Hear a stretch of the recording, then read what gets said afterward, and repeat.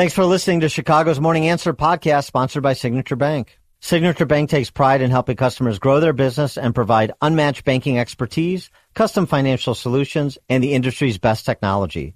So whether you're a business looking for a deposit relationship or needs a ready source of financing, Signature Bank is the right bank for you. Call today at 773-467-5600 to hear how Signature Bank can help your business grow and thrive. Member FDIC, Equal Housing Lender. This is Chicago's Morning Answer with Dan Proft and Amy Jacobson on AM 560. The Answer.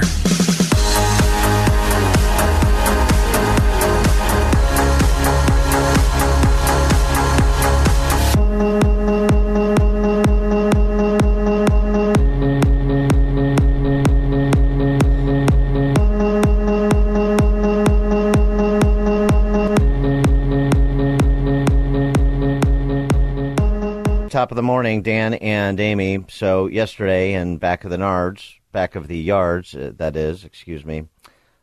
happened again.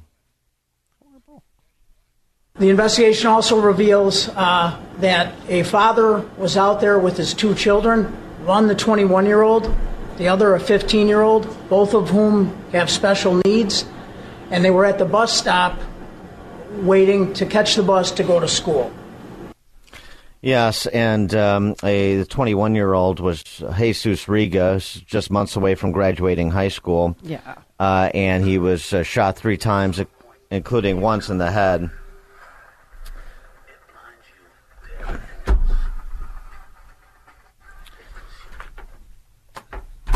We'll be right back after these messages.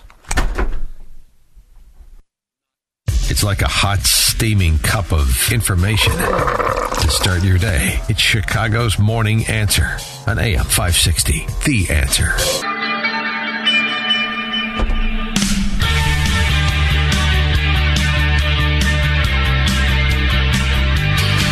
Top of the morning, Dan and Amy. As we started saying, Chicago police are looking for 2 suspects after 21-year-old Jesus Riga, who is a nonverbal special needs individual, unique abilities individual, just months away from graduating high school, was shot in an apparent misidentification by gangbangers of non-gangbangers, shot 3 times, including once in the head in the back of the yards. And this is after alleged gangbangers yelled across the street to Dad and his 2 sons saying, "Are you gang members?" or something to that effect. He calls 911. They open fire. He tries to get down and cover his sons. And unfortunately, his 21-year-old son, Jesus, who is, as last reported last night, undergoing surgery, was shot 3 times, including once in the head. And this morning, doctors are saying he may lose his vision. So he's nonverbal, special needs, with his little brother, who's 15 years old, who also has special needs, because when you have special needs, you could stay in high school until you're at the latest 22. And the dad was taking them to school, and here he is. Here's the father. Down, but he didn't understand at the time. And I tried to get to him as fast as I could. As soon as they stopped shooting, I ran to him and started holding the wound. So he put his one son, he covered his body with, that's what it was at the beginning that we missed. He covered his 15-year-old body, and he was trying to cover his other son, but he couldn't get him to him fast enough. And he went through surgery last night, and it's just disgusting. Like, when is enough? I mean, it's a trio went up to them and shot at them, and since he was nonverbal, he couldn't respond because he's not a gang member. He's not a gangbanger. And 39 shots were fired, Dan, on the shot spotter. That's how many rounds were going. It's war over there, and Alderman Lopez is there. We cannot protect or give cover to these individuals who did this because this young man deserves better. And he was saying that's profound. No, he's saying that people know who these 3 are and that they should turn them in. Yeah, but that's profound too. Well, when is enough? I mean, when's enough? Have you seen his picture too? It's just heartbreaking. I don't know if I lived in that neighborhood, but some people can't afford to move out. Oh, like it's so much better in Lakeview? I know. It's the same thing. I know. It's the whole town, the whole city is trash. It's a great city. It's too bad. It's a great city. That's why I hear it's a great city. It's a great city because of the architecture. Because of the bean? It's a great city because of the restaurants and artistic offerings. I mean, in part, that's what makes a lovely city. And, yeah, the arts and entertainment and cultural offerings, sure. What about the sort of foundational institutions when it comes to civilization? Is Chicago a great city? 312-642-5600, turnkey.pro answer line. 64636DA, turnkey.pro text line. Because I don't want to get in trouble like Darren Bailey did when he called Chicago a hellhole. I don't want to get in trouble because I don't want to be chastised by my betters and saying, how dare you? How dare you, sir? How dare you call Chicago a hell? It's a great city with great people. Is it? I know, people are so offended by that. I'm like, well, it is. When was the last time anybody even saw anybody pull somebody over for a traffic stop? There's no officers anywhere. Well, there are some. Well, come on. I mean, I live here. I don't see. I used to get. I would be happy if I got pulled over by a cop because I was on my cell phone. I wouldn't be happy if you got pulled over by a cop because you're on your cell phone because that's a waste of their time. Yeah, well, that's probably why they don't do it. Everyone's on their cell phone anyway. But I'm just saying, there's the police presence is not what it used to be. Yeah, because there's 2,000 plus less cops on the street. Yeah, well, that's part of it. Got a mayor's primary coming up in 6 weeks, February 28th. Who do you like? Does it matter? Do you care? Are you just counting days until you're sprung? Some people clearly are not, and I don't know. More than half the city thinks the state and the country are on the right track, so there's a lot of people apparently enjoying it. I mean, until something terrible happens to somebody they care about. But as long as something terrible doesn't happen to something they care about, they're happy to blithely saunter about in the city. So this is why I say my first choice right now for mayor would be Willie Wilson. But if he doesn't make the runoff, then I'm definitely supporting Lori Lightfoot. Why? I definitely want Lori Lightfoot.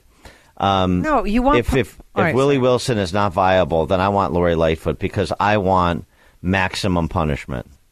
Just like Kim Foxx. Absolutely. More Kim Foxx. I hope she runs for a third term in 26 and wins. More. Because I want to eliminate any conversation about hope because the name on a door has changed when the policies won't, which has been the affliction of Chicago and Illinois for a few generations at least now. Just eliminate hope. Just embrace Lightfoot. 4 more years of these last 4 years. That's what my proposal would be, short of perhaps Willie Wilson. That's where I'm at. And then, frankly, it's tough. It's tough even to make that call. I'm leaning in the direction of maximum punishment, elimination of hope, because it's just not bad enough. And there's just not enough people saying, you're not going to do this to me. And I don't know how to get the city there any other way. Do you?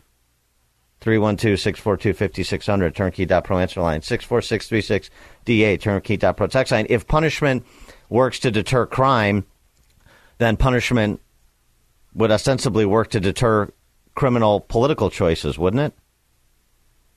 You'd think, at some point, even for the habitual political choice offender.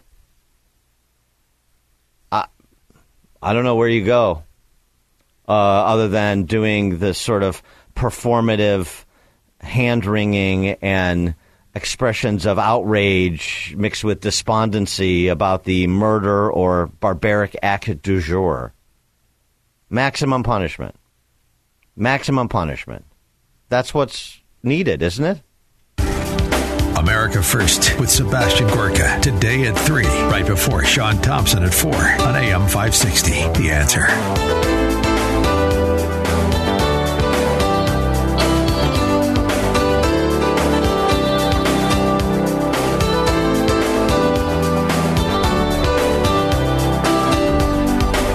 Top of the morning, Dan and Amy. We're talking about, this Yet another instance, the latest act of unadulterated depravity in the city of Chicago, this shooting of a 21-year-old nonverbal, unique abilities young man who was set to graduate high school in Backyards neighborhood yesterday when he, his brother, his father were misidentified as gangbangers by other gangbangers, apparently. That's according to Chicago police, and he's fighting for his life as we speak. Yeah, he was shot in the head, and they're saying if he does survive, he will lose his vision, which is horrible because he can't speak, and now he's not going to be able to see. So the question, this is against the backdrop of a mayor's race on February 28th, or at least that's the election to decide which two candidates will make the runoff that goes to April 4th. And, basically where are you at? Are you in my camp where you're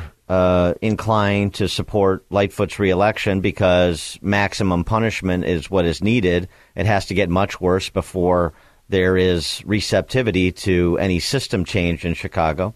Or do you want to hold out hope and try to go for the least worst candidate like Amy is doing in supporting Paul Vallas? Yeah, you don't think that there'll be a change? There'll be a cultural change when Paul Vallas wins. He is going to fight crime. He is going to hire more police officers. He's going to get the police officers' backs. He's going to change the school system. He's going to do school choice and then eventually get to taxes. But crime is the number one issue. And yesterday was a graphic reminder of how sick and scary it is to live in this city.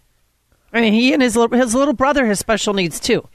Yeah. And they were going to school at 6:30 in the morning. When did gangbangers start shooting people at 6:30 in the morning? Busy days. Busy days. They got to get up early now, right, Dan, to get it all in. And they were flashing signs at him, and he's got special needs. And they're asking him if he was in a gang, and he didn't know what they were talking about. And his dad said that, too. And he tried to cover his son. He had to choose one son over the other to throw his body over. I mean, it doesn't end. Well, the good news is you got a ban on some scary-looking rifles. That's taking effect for now. And you got the prospect of the Safety Act coming online. That's pending a Supreme Court adjudication of that matter, expected probably in March. Oh, by the way, if you think those things are irrelevant to harmful, you're right. And again, just to sort of give some comparison to what's happening when you pursue the paths that we're pursuing, since we've got some of our friends in New York and California pursuing these same paths. And when it comes to prosecutors' offices in Philadelphia and Baltimore and L.A., San Francisco, a lot of places. Out of New York, justice reforms, in quotation mark, forcing prosecutors to toss out 69% of New York City criminal cases, according to a new study. The new evidence law. But, yeah, that's what we need after we get done with pretrial detention reform, quote unquote, because that's how it's pitched. We'll get into discovery reform like New York City has. And boy, oh boy, the rate at which cases were dismissed city-wise rose from 49% in 2019 to 69% by mid-October of 2021. This according to a Manhattan Institute report. For misdemeanor cases, the increase was even more dramatic, jumping from 49% dismissal of cases to 82% during the same period. You wonder why police keep running into the same people on the streets. Yeah. The statute has correlated with a devastating rise in crime and a drop in arrest, according to the author of the study, Hannah Myers, who also is a former New York City Police Department analyst. Adult felony arrests fell by 14%. NYC shootings rose by 102% and murders by 51%. That's one of those Fox Butterfield moments where the predicate helps you understand the objective part of the sentence. Right. Felony arrests are down. Shootings and murders are way up. One is connected to the other. Yeah. As we talked about with John Lott yesterday, right? The violence is concentrated in a relatively small amount of counties. If you look at the situation countrywide, however, those small amount of counties count tens of millions of residents among them. And, of course, overwhelmingly law-abiding. And that's just a victim pool for a small criminal class, habitual criminal class, that is being treated as misguided youths by the political establishment in those big urban centers that represent the small amount of counties where a disproportionate amount of the crime occurs.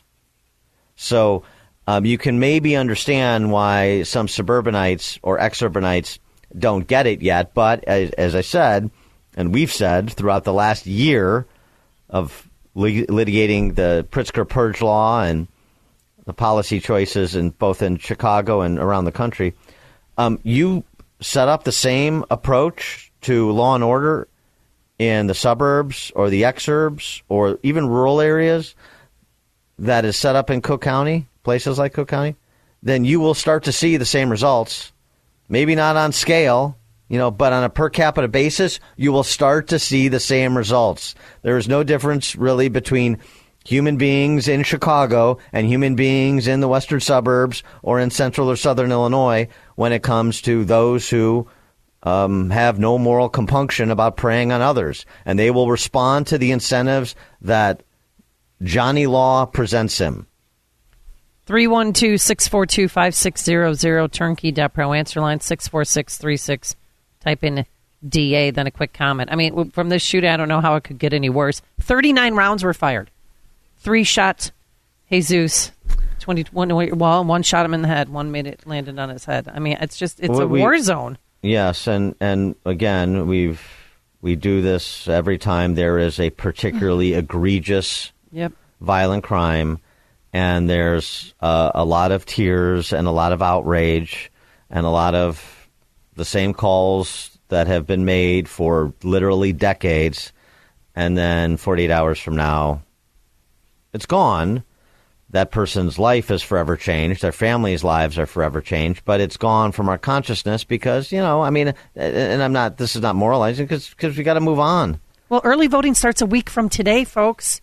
Please do not reward bad behavior.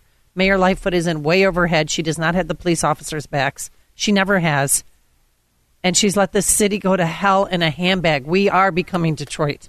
There's homeless camps everywhere. There's tents everywhere. Who even cares about that now? But even Michigan Avenue's boarded up. Yeah, but it's a great city. No, it's not. And I think you shouldn't vote for Wilson. I think you should vote for Paul Vallis. I can't vote for anybody. That's right. And that's fine. But just a recent poll, just in case you think that Lori Lightfoot isn't in the mix here, a recent poll had, and again, I don't place too much stock. It's still very early, even though it's 6 weeks away. Chewy, this was reported in Cranes, the anti-business business magazine for Chicago. Of course it is, because it's a great city. Chewy Garcia, 29, Lori Lightfoot, 21. Oh, God. Vallis, Wilson. So, it's a mix, those 4 candidates. And then Brandon Johnson is sort of a dark horse because of the teachers union money he's got. This is a communist that the teachers union put up as their candidate. Right. Teachers union people vote. Sorry. He got $400,000 from them, and so he may have the money to stage a late rally if he can generate some awareness. And it would take a lot, not just the teachers union apparatchiks, but also, given the race identity politics of the city, which I hate and the Democrat, socialist, identitarian voters love, given that those racial politics, Brandon Johnson would need to figure out a way to peel off a fragmented black vote because of the number of black candidates in the race. That's not really where Lori Lightfoot's base is, though. So it's not like he has to peel away from her, which actually makes it more difficult. He's got to peel away from some of the other candidates, the Willie Wilsons and the Roderick Sawyers of the world, the Cam Buckners, and that's a little bit more difficult. Lori Lightfoot's bread is buttered, as people should know. Probably outsiders don't appreciate this because they just see, she's a black female, so she must be wildly popular in the black community. Not really. She'll get a percentage of the black vote, but her base is the Mercedes Marxists on the lakefront and the gays, the LGBTQ, because of identity politics, which, again, I hate and I'm the bad guy. They love and they're the uniters. Okay, sure, right. Okay, fine, I got it. So as I said, maximum punishment. Kevin, Southside. Hey, good morning. On your comment that Chicago is a hellhole and Amy's that there aren't any cops. Okay, when I was a young patrolman back in '92, we were very aggressive. I worked on the south side. It was stop and frisk. Yeah. A lot less people were carrying guns. So a lot less cops, Amy, you're right. And there's no more stop and frisk. I mean, yeah, okay, the election's 6 weeks out. Lightfoot's on TV with a reporter asking her, why don't you let the police be the police? And she said, behind the podium, not on my watch. To stop and frisk somebody now and do a street stop, we called it back then. You got to stop what you're doing, do your street stop, fill out a full sheet of paper, justify your cause 8 ways to Sunday, or your bosses are on you. And the Lightfoot does not have the police's back, and neither do the higher-ups. Yeah. That's my comment after 30 years on the police department. You guys have a great day. Thanks for the call. I mean, during her time in office, she has made police the enemy. This was going on pre-Lightfoot under Tiny Dancer, though, too. The vast reduction in stops after they started moving in the direction per pressure from Black Lives Matter Marxists and all the varietals of Marxists in the city to end the practice of stop and frisk and to burden street cops, like Kevin was saying, with paperwork that made it too burdensome and bothersome to even spend the time. You saw, I mean, I think it was Tiny Dancer's last year, if I'm remembering correctly, that year over year, police stops, vehicle stops went down 90%. So that was the beginning of ushering in this new era of lawlessness, which, of course, Lightfoot has accelerated. Cream Puff Jim in Chicago, and that's how he is on the screen, so I'm not casting aspersions. No. Anyway, good morning. There's a saying in my family, anytime you leave Chicago, you're camping out. All my ancestors that are buried around Chicago all made a terrific living in Chicago. And any time I was in any trouble anywhere around the world, I'd head back to Chicago. If I had to hitchhike, I'd head back to Chicago. Anyway, you guys have a good morning. Thank you. All right, thanks for the call. Cream Puff Jim. Is that a street name, I wonder? Yeah. Greg, Jefferson Park. Hey, good morning, guys. I'm with you, Dan. If, I'm going for Willie, and if things don't work out, then either Lightfoot or the other communist. Well, actually, there's a few communists, but, the chew toy wouldn't be a good thing. Hey, you know what? But see, here's the thing, Greg. If it was Lightfoot and Chewy, then you have to go with Lightfoot. Yeah, because if Chewy wins, then they're gonna be like, oh, it's a new day. Look, there's a new face, so it's gonna. Then we're gonna chart a different course, and we're not. So don't even give them the opportunity to spin that yarn. Just go. It's not a new day. We're not going in a different direction. We're going 100 miles an hour in the same one, which is vertical. The other thing I wanted to say, Dan, was the no more gun things is working. 2 Sundays ago here in Jefferson Park, we had on Sunday afternoon, 2:00 in the afternoon, two women got robbed and stabbed. So no more guns is working. We're starting to stab people now, but that's okay, right? Because it's working. Well, people use other. Thanks for the call. Knives, cars. They use whatever they can to kill people. Fists. Well, I mean, you respect somebody who makes it personal. Takes the time to make it personal. That sort of crime. I'm sure that this is somebody who was, had some struggles. Probably a victim of systemic racism, perhaps the patriarchy. Showed a lot of promise in grade school. Was on the honor roll time or two. I suspect. I don't know. I'm just thinking what the profile is. And just needs a little bit of mentorship, alternative sentencing program, and some job training, and he's going to turn his life around. Stop stabbing people. Right? Isn't that the story? That's what we're told, isn't it? Yeah. And you know what the problem is? Rich honkies like me aren't paying our fair share. So if we could get the rich honkies like me pay our fair share. Then you fund these programs so that the people out there stabbing women for their purses and so forth, or, I don't know, shooting a special needs kid in the head, they get the opportunities they need and the training and so on and so forth. And they'll be captains of industry. Just you watch. Those are the fairy tales we like to tell in Chicago. Dan and Amy, Chicago's Morning Answer. This is Chicago's Morning Answer. Your show keeps me alive during the week. There's nobody I'd rather listen to between 5 and 9 in the morning than you guys. On AM 560, The Answer.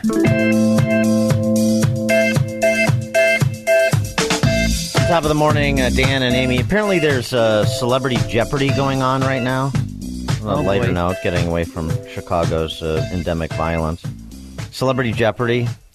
This is always painful, but perhaps nothing more painful than what happened with this clue. The participants, celebrity in quotation marks. Who are these alleged celebrities? Sorry. Candace Parker, the great female basketball player. Tori DeVito, who's an actress, I guess. I don't know Never who that heard is. of her. Yeah. And Patton Oswalt, who's a stand-up comedian. Here's the clue and the answers. The 50 states for 300, please. In Field of Dreams, a question is asked. Is this heaven? No. It's this Midwestern state, also known as the Corn State. So easy.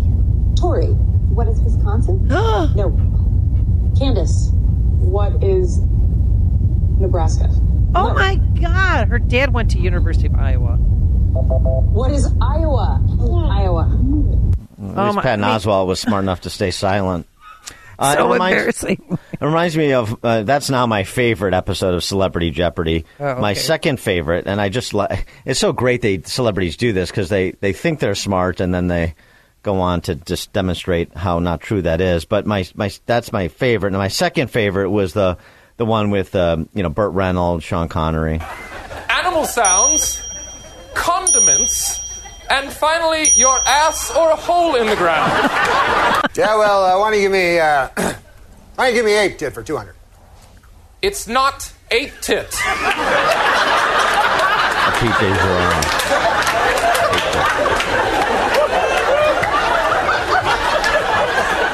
It's a petite, never mind. Let's just go to animal sounds for 600.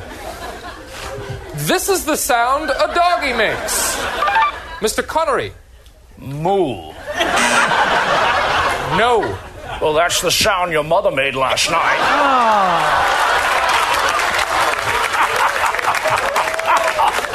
Okay, that's not necessary. Burt Reynolds. Who is Scooby-Doo? No. Yeah. That was a funny dog, Scooby-Doo. He drove around a van and solved mysteries. That is incorrect. No, that's correct. I remember you had a pal, Scrappy-Doo. No. I so miss Norm Macdonald.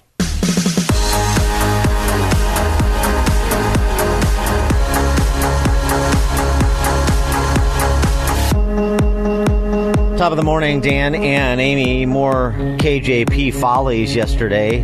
White House spokeswoman Karine Jean-Pierre fielding, but not really fielding, questions from the D.C. press corps about, the ongoing revelations surrounding the Biden handling of classified information. Or I shouldn't ascribe it to Biden because he doesn't know anything about it. So the classified documents that were inadvertently placed in his home, in his garage, at his fake think tank that he knows nothing about, is not asking his lawyers about because he takes classified information very seriously and he wants a legal process to run its course. That's what I meant, of course. Of course, Dan. Good question posed to Karine Jean-Pierre, just about propriety, the standard setting. You're not commenting on anything because there's a legal process. Let me be very clear. And she's been very clear. She's not commenting on anything because there's a legal process. And we don't comment from this podium about ongoing DOJ investigations. Oh, I see. So then it was wrong when President Biden commented on 60 Minutes about an ongoing DOJ investigation into Trump. Reference an interview that President Biden did in mid-September with 60 Minutes. And in that interview, he chided former President Trump for having in his possession classified documents. He called it irresponsible. First of all, do you think it was proper for President Biden to comment on an ongoing DOJ investigation? So I'm going to say this, and I'm going to keep it really short today, as it relates to this particular issue, as it relates to an ongoing legal matter. I'm going to refer you to Department of Justice with that specific, as it relates to anything that you want to ask of us about this legal matter. I would refer you to the White House counsel office. I'm going to leave it there. I'm not going to go into further. Asking you to comment I just commented. We're moving on. Go ahead. No, go ahead. I already answered your question. Go ahead. You really did. Well, I did. No, you didn't. Well, it's your opinion. It's your opinion. It's your opinion. That is your opinion. Go ahead. Was it wrong for Biden to comment? Let me refer you to DOJ and the White House Office of Counsel. I answered your question. Well, no, you didn't. Yes, I did. No, you didn't. Well, that's your opinion. No, I did. Yes, it is. No. No, it isn't. That it isn't. Yes, it is. I'm rubber and you're glue. That's about where it was going to go. Mm-hmm. Yeah. KJP wanted to keep it short, but the D.C. press corps didn't. And you'll pick up a certain refrain that KJP falls back on. I think, speaking of being chided, somebody in the Biden White House must have gotten to KJP and said, listen, just keep it to these couple of phrases. I'm sure they were very pleasant about it, but it's clear that you are somebody that is very dangerous to us because you're not good at what you do. And we can't do anything about that. So what we can do is say, just repeat these two phrases. Kick it to DOJ, right. Kick it to White House counsel, and call it a day. But that didn't mean there wasn't an effort. Understanding why I just said, questions about procedure. I just said to you, the White House counsel's office will be able to address that question. Is President Biden satisfied with the current SOP of handling classified materials here and turning them over to National Archives? Again, I will refer you to the White House counsel's office. They're the people who would be able to answer that question about classified information. So just to be clear, from this point on, are you not going to be taking questions about the classified documents? I have been very clear over and over again. We are going to be prudent here. We're going to be consistent. This particular matter is being looked at. There's a legal process currently happening at the Department of Justice, and I'm going to refer you to the Department of Justice on any specifics to this particular case and anything that has to deal with what we're doing here. I would refer you to the White House counsel's office. And let me. Yeah. I'm enjoying this, I got to say. Really? Grab a cup of coffee and sit down and watch it. Well, there's play acting going on because, remember, they're all on the same side. But they have to keep up appearances, so it's less obvious to some, at least in this country, that one is not the comm shop of the other. And that's the case. But, if you're going to buffalo at least half the country into believing that you're legitimate news outlets, that you're an actual watchdog on the other three estates, the fourth estate, that you are going to hold those in power accountable, that you are there to comfort the afflicted and afflict the comfortable.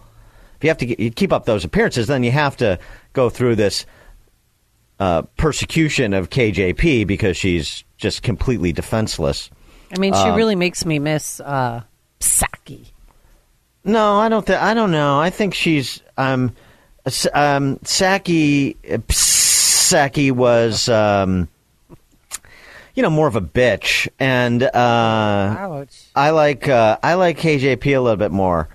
I really do, and I think KJP's more entertaining. Yeah, well, it's hard to watch though because she's so bad at her job, and I always give somebody a month to make sure give them a month, maybe they could figure it out. She's never ever going to figure it out. No, and by the way, Psaki wasn't that good either, and then she had a bad attitude about it. KJP seems like she's sort of lost in the woods. Yeah, I mean, it's sort of like sort of like Joe Biden. That she sort of has this Chauncey Gardner thing going on. Oh. And I like Peter Sellers movies. So that was reporter number one. Reporter number two, and their names don't matter. They're fungible for the most part, except for Ducey and a couple of others. Reporter two. So the first one was, standard operating procedure for handling national security. Is that being reviewed now per, classified documents being found anywhere Joe Biden, like a breadcrumb trail, anywhere he goes, there's classified documents in the wake. So that was one. Reporter two is, is there going to be a look-see? Like, has national security been compromised at all by the exposure of classified documents to people who didn't have security clearances? Like, I don't know, Hunter.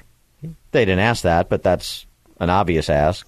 One more for you, sorry, but on questions that you should be able to answer here that shouldn't have to go to any other agency or entity, can you tell us if there's any sort of assessment that has been planned or launched to determine if national security has been jeopardized at all? Again, that's for the Department of Justice. Why is it a DOJ question? And let's be clear, it's not your decision to make of what I can or can't answer from here. What I'm telling you is that we are respecting the process. We are being prudent from here. There is an investigation currently happening. And when there are investigations that are happening that the DOJ is currently reviewing or looking at, we have been very consistent to say that you need to go to the Department of Justice. Are they working with NSC or with any other intelligence Again, agency? I would refer you. It's very. Let me guess. It's very Department clear. of Justice? I just laid out. There should be no confusion here. There is a legal process happening, and I would refer you to the Department of Justice. Yeah, I thought you might. Then reporter three took another angle. This is a pretty good one, actually. Okay, I can't wait to hear it. I did take your instruction to talk to the Department of Justice, and when I said that you can answer my questions. We've all reached out to the Department of Justice. A law enforcement official tells NBC News the Justice Department has not told the White House that it cannot talk about the facts underlying the special counsel investigation into classified documents. So trusting you've received that same information, understanding the desire to be prudent, then why can't you speak about the underlying facts? We've been very clear when it comes to even underlying facts, when it comes to specifics, when it comes to something that is under the purview, that the Department of Justice is looking at, especially legal matters, investigations. We do not comment from here, Peter. That has been consistent. So is the White House in talks right now to find someone either outside the White House or internally who can speak on behalf of the White House representing the special counsel office within the White House from this podium or any of those talks? I would refer you to the White House counsel. I would refer you to the White House counsel office on that. Good for Peter Alexander from NBC News. He did his homework. Yes. Good. Don't let this up because Biden's been running from the media for 5 days now. This will be the 6th day. And she clearly is just going to play this cat and mouse game until something happens. I don't know, until something bigger happens or until they get their act together over there. I just like Peter Alexander's sort of complicated way of saying, hey, is there somebody else we could talk to? Anybody back there behind the curtain? Can you put somebody on contract? Go over to Edelman and get one of the flacks over there to come and just be a contract spokesperson. Or John Kirby, is he available? I'd refer you to the White House counsel's office on that, of course. Now, there has been a little bit of updated reporting. Peter Ducey was on that yesterday with respect to the search of the Biden premises. It wasn't really a search. It was Biden's lawyers going to pick up the classified documents, in the vet, in the compartment next to the garage, in the library, and in the room next rumpus to the garage. room, and exactly, and so on and so forth. So here's Ducey explaining that it wasn't completely unsupervised. Yeah, they did defer to Biden's attorneys, but then there were DOJ officials intermittently on site to pick up whatever classified documents these lawyers without security clearances came upon. Now we can report that there were Justice Department officials there. The Justice Department had folks go to the location that the classified material was found to retrieve it and take possession of it, and then be on their way to go take the classified material and put it back where it is supposed to be. Just because that means that just because the FBI didn't go and send a bunch of agents with windbreakers doesn't mean that the Biden lawyers' search was completely unsupervised the entire time. It doesn't sound like the Justice Department had folks there throughout while people were going through every possible place that these documents could have been. But and the special counsel here at the White House, Richard Sauber, alluded to this in a statement on Saturday. He said that he transferred the material to DOJ officials that accompanied him. So what that means is these DOJ officials did go to the spot at the Biden house where the material was that the Biden lawyers who do not have security clearances found, and they took it. And so when Biden officials over the last few days here at the White House have said they did everything the right way, this is a new detail in the way they consider things to have been done right. Yeah, that's not exactly good enough. I mean, that's nice that a DOJ official came to pick up the documents that the attorneys, Biden attorneys recovered. But, I just wonder, when those DOJ officials came and they're, milling about having a smoke outside the Biden compound. Why didn't they stay? Did they hear the humming of a shredder by any chance? That's what I was thinking. What, do you hear that? Yeah. Is that coming from the second floor? Is that a vacuum cleaner? What? Uh-huh. So I just don't trust any of them, and I don't trust the media, because CBS and NBC knew about this story, and they sat on it until recently. November 2nd, first batch, December 20th, second batch. They knew that, too. And they waited and waited and waited until after the midterms and a little time after. Oh, now it's Christmas holiday. Let's not ruffle any feathers. But I think that they're doing to Biden what they did to Cuomo. Remember, after all the nursing home deaths and the Democrats wanted him out, then they started finding women who he might have touched or put a hand on their buttocks or the middle of their back. I think that they went searching for that to try and bring him down, which eventually he went down. I think that this is their way of doing it to Biden, kicking him out of the party. Who the they is. The always the amorphous, shadowy they. Yeah, so it's a theory that's been bandied about for some time, well before actually these classified documents, that ultimately the amorphous they, would find a way to usher him out. The powers that be inside the Joe Obama White House would move him out, because clearly he can't run again in 24. And this is the opportunity that presented itself. Perhaps. One thing James Freeman points out, I think, is good as well. Be a good question. This is not part of a DOJ investigation. It's an underlying fact that I know KJP won't speak to. But since the big guy, Mr. 10%, President Biden, is claiming to have been completely in the dark about how classified documents ended up in his office, his home, his garage, why doesn't he ask questions of his staff? Right. He's not allowed to ask the lawyers, he says, about the contents of the documents. But certainly a inquisitive president who is someone who takes classified documents very seriously, he's made that point a number of times. Well, why don't you just ask your staff how they got there? And then share that. Yeah, he threw them under a bus on Saturday when somebody leaked something to NBC News saying that he was upset with his aides for carelessly putting, those documents together. So why is a Justice Department investigation necessary? He can obtain information from the people who work for him, can't he? He has the power to figure this all out if we're to accept his premise. If we take him at face value, okay, all right, you can believe that known. I'll tell you what, why don't you find out and let us know? What about that? Right. Mm-hmm. Completely in the dark. Justice Department investigation, a legal process playing out. You're a fact finder. You're a truth seeker. You're a truth teller. That's what you tell us. Go find out. Go axe somebody. 312-642-5600. Turnkey.pro answer line. You can always reach us too on our text line, 64636. Type in DA, then a quick comment. Steve and Huntley, you're in Chicago's Morning Answer.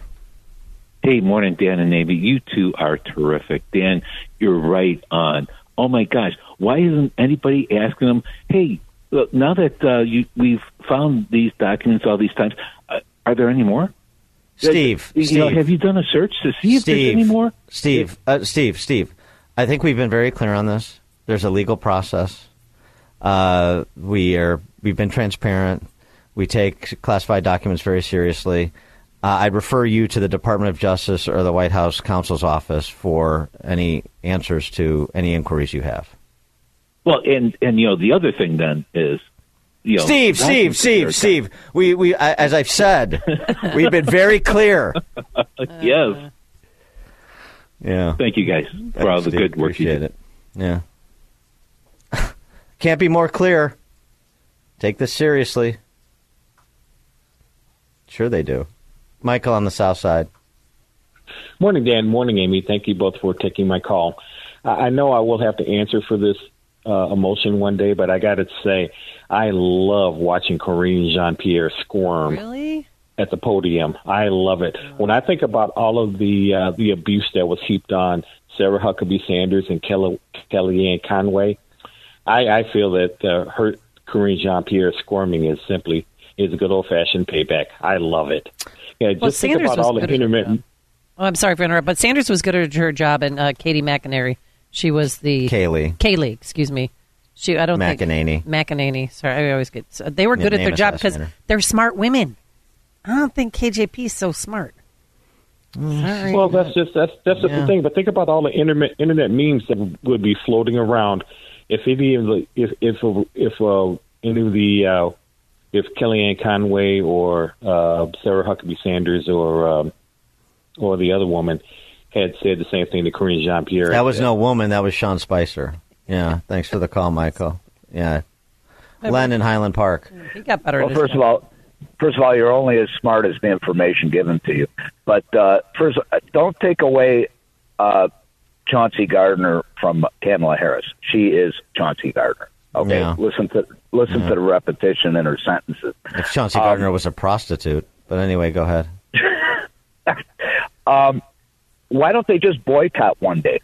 Everyone get together, show some unity, and don't ask any questions. Just sit there and don't ask questions, and see what Juan Pierre does. Actually, thanks for the call. If I was like, I don't know, yeah, but then you ruin your access and you won't be called on in class and all these silly juvenile things. Put you in the back of the room. Yeah, you take my press pass away. Sit me next to John Gizzi there. So here's I would just go in there and like if I was Ducey, Madam Spokeshuman, or whatever I'm supposed to call you. Is there a legal process going on? Could you describe the legal process and where I can get information about the legal process? I would just ask questions to prompt her to give me the bromide that I would then follow up with and repeat back to her. Just like be a wall, and so just bounce back her phrases to her, and we can just do that all day. Do that for like an hour of just bouncing cliches back and forth, sort of trying to out cliche the other one. How does she think today's going to be any different than yesterday or the day before that? I mean, Trump did not have press people did not have media availabilities every day. But she even said when she left, she's like, "All right, I'll see you guys tomorrow." Why? No, you guys who like to watch are going to see her squirm again today. Because they're transparent. That's why they'll see her tomorrow, so that she can repeat the same, misdirectional rhetoric. The Michael on the South Side talking about retribution. Like he, sort of this is the standard you set, and now you're feeling it. That was a point that Dan Henninger made in his piece in the Wall Street Journal. I thought was good. He writes, Democrats aren't merely in hell because of the Mar-a-Lago comparable. ring-fence the two document disputes, and normally they'd fade from view as procedural smoke. The Democrats are in pain because of the 4-year political bonfire they lit and stoked from 2016 through 2020. There were moments through and after the Trump term when some of us mused the onslaught was over the top by any standard. 2 impeachments. Now Joe Biden knows what it feels. And now knows what it feels like to be media clickbait for all the wrong reasons. This is the permanent politics of retribution, and it can get worse. The investigations of 2 special counsels will hang like 2 cement shoes waiting to drop across 23 and perhaps into the 24 presidential campaign. Potential candidates soon need to visit primary states to campaign and fundraise, but the frozen legal status of Trump and Biden will hamper that process. He's right about that, and this is not a great place to be, the permanent politics of retribution, but it's the direct result of the 2016 to 2020 behavior, and which is now extended into the last 2 years of the first 2 years, being the first 2 years of Biden. But 2016 to 2020 is the standard they set, and now that's boomeranging that on them in part, and perhaps even ultimately, which would be the greatest irony of all, benefiting Trump.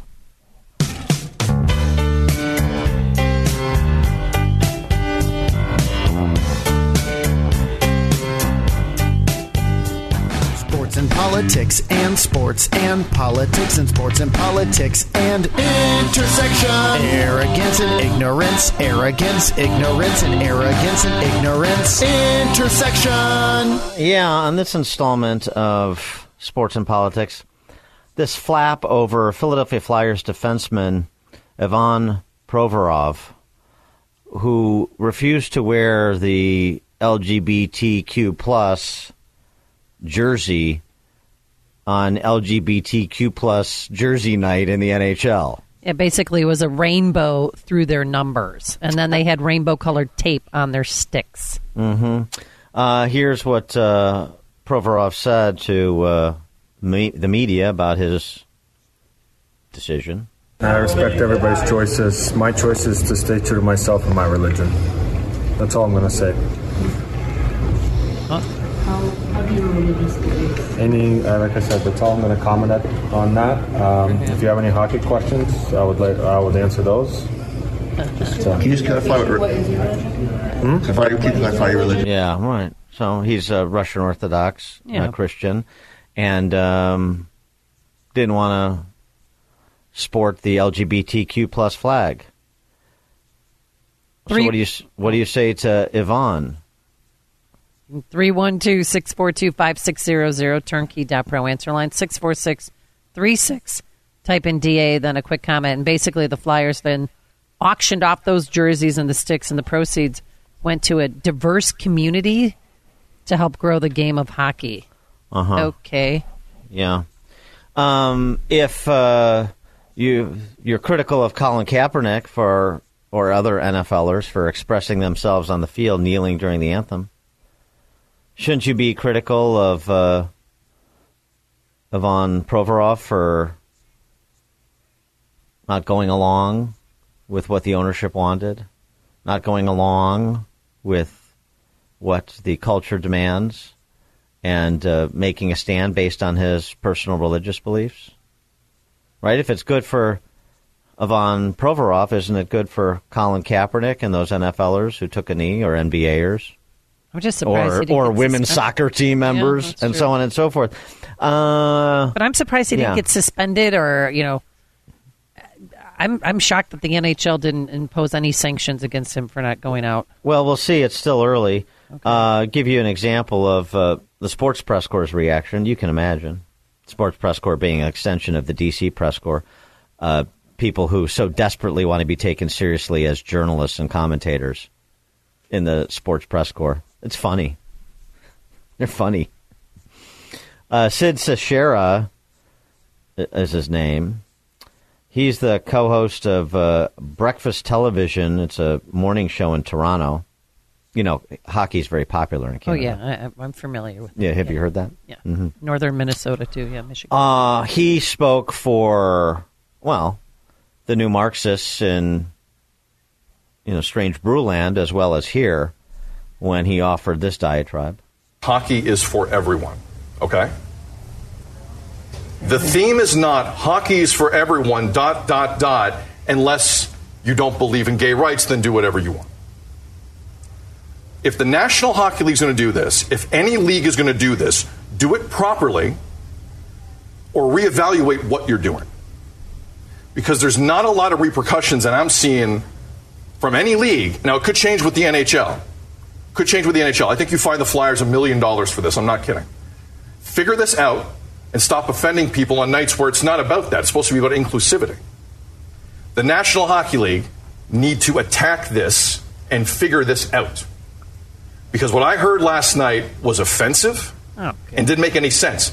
Because, for instance, if that was a military night, okay? Right. If anyone in Canada or in the States on a military appreciation night wouldn't wear a jersey pregame, do you have any idea the uproar that would have happened on that? Do you have any idea the backlash? Do you have any idea what happened on social media? It's ridiculous what would have happened. It was just a minute ago we were talking about the uproar that was happening with FIFA fever, where if you were seen with so much as a rainbow anywhere, you had to fear for your life, imprisonment, or death. Yeah. Seriously. So, and now here we are. I just think the NHL has to do something here. This is not good enough. This is not good enough. Hockey is for everyone, ... unless you don't agree with gay rights is not the phrasing of this. You're either in this or you're not. And one last point. Nothing scares me more than any human being who says, I'm not doing this because of my religious beliefs. Because when you looked in people's lives, you normally say that publicly, you'd throw up at what you saw. Oh, my. You would throw up at what you saw. And I have seen that 1,000,000 times in a lot of different ways. So don't give me that. With respect. Don't give me that, because no one's perfect. With respect. All right? Don't feed me the religious beliefs line. And all of a sudden the NHL is going to back off this. The National Hockey League today needs to find that organization $1 million and reevaluate how they support gay rights. Because that is insulting. That is the number one trending topic in Canada. That is insulting what happened in Philadelphia. 312-642-5600, turnkey.pro answer line, 646-36DA, turnkey.pro text line. A lot there from those two deep thinkers manning the morning breakfast or breakfast morning or whatever, some ghastly show in Toronto. Don't give me the personal religious beliefs bull jive, because, you hear somebody invoke their religious beliefs and you know that person's a hypocrite, probably even worse than somebody who doesn't have religious beliefs. And he's going to throw up. That's the implication.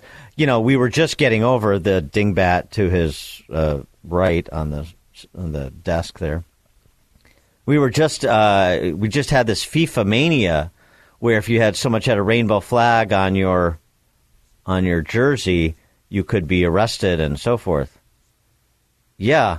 That's those country rules, and they decided to play soccer in a country that rule is in place. Right. That's because you're in Qatar.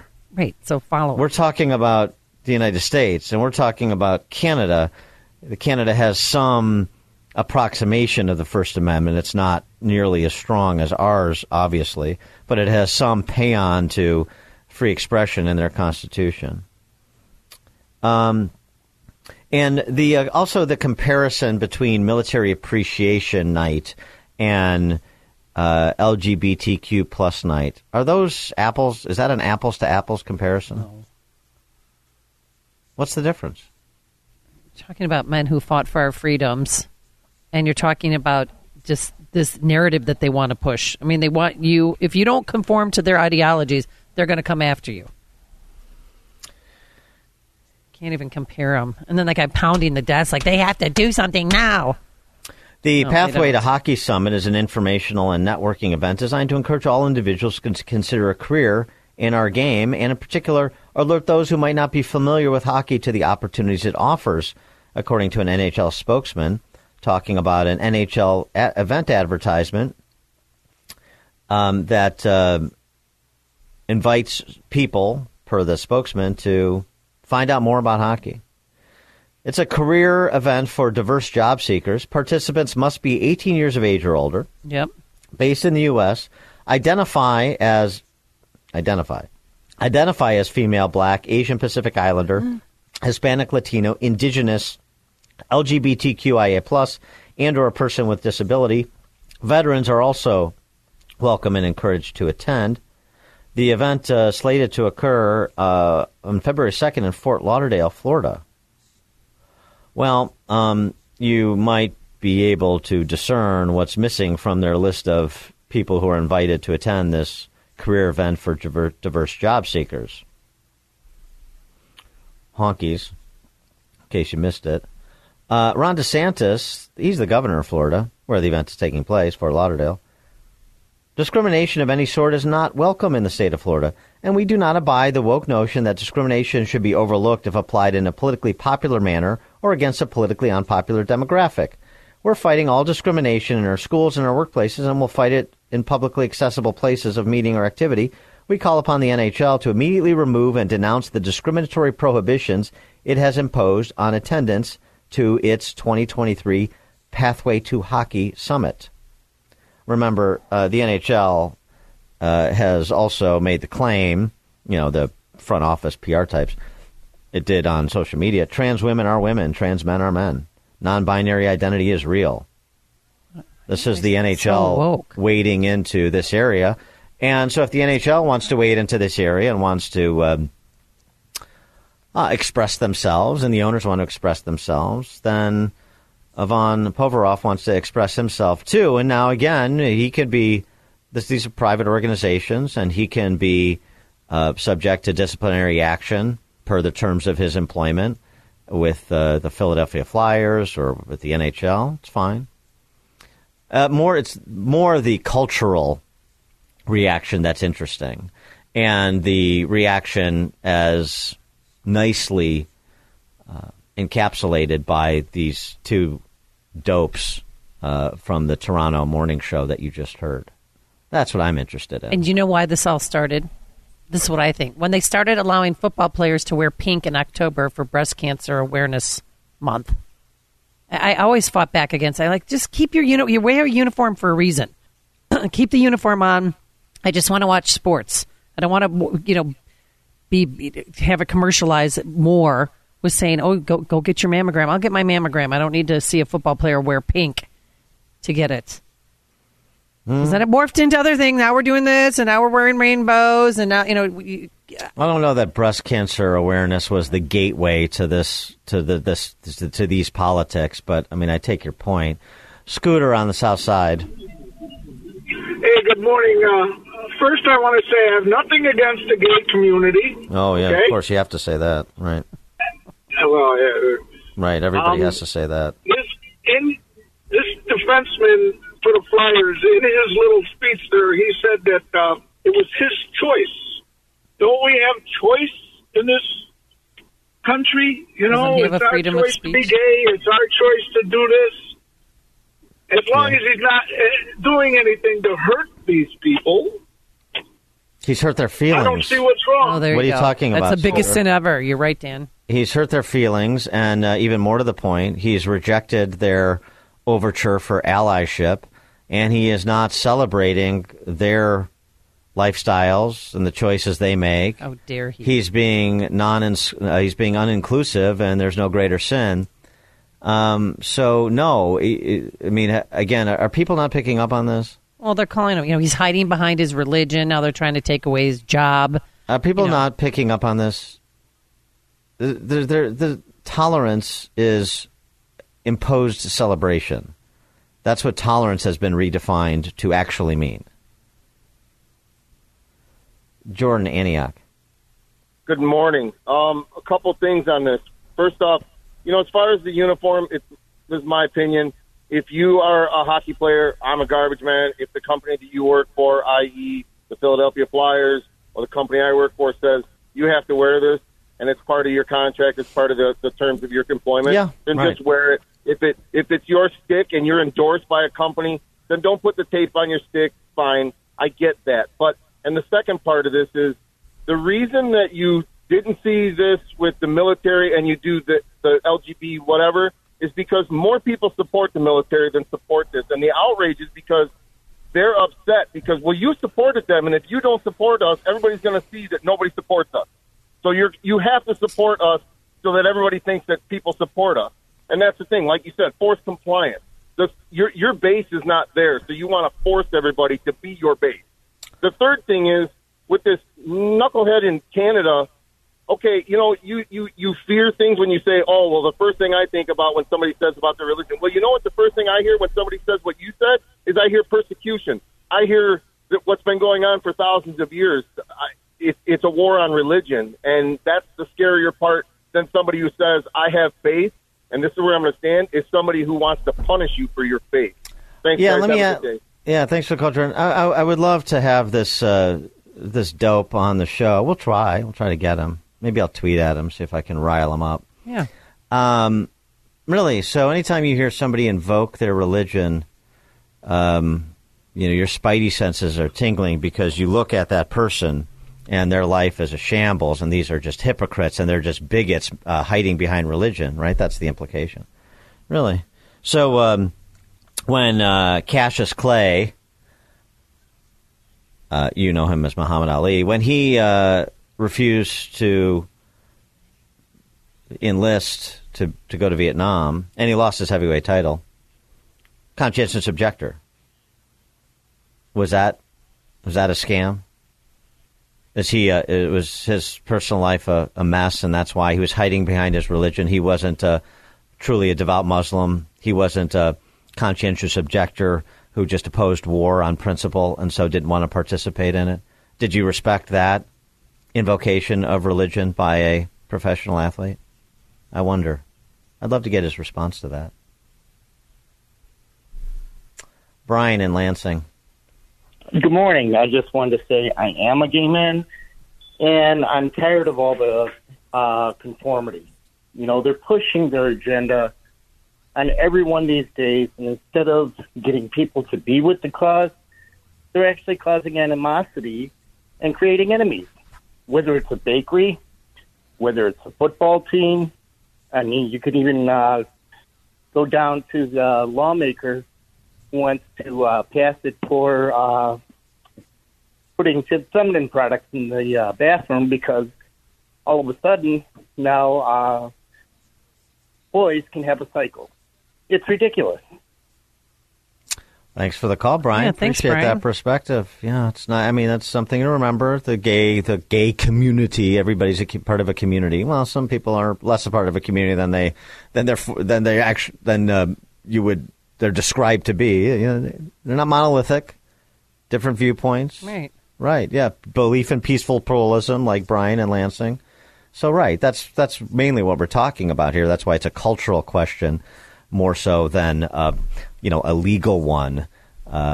It's the cultural response that's what's important. Hey, we got a great text message. Would they be going after this hockey player if his religion was Islam?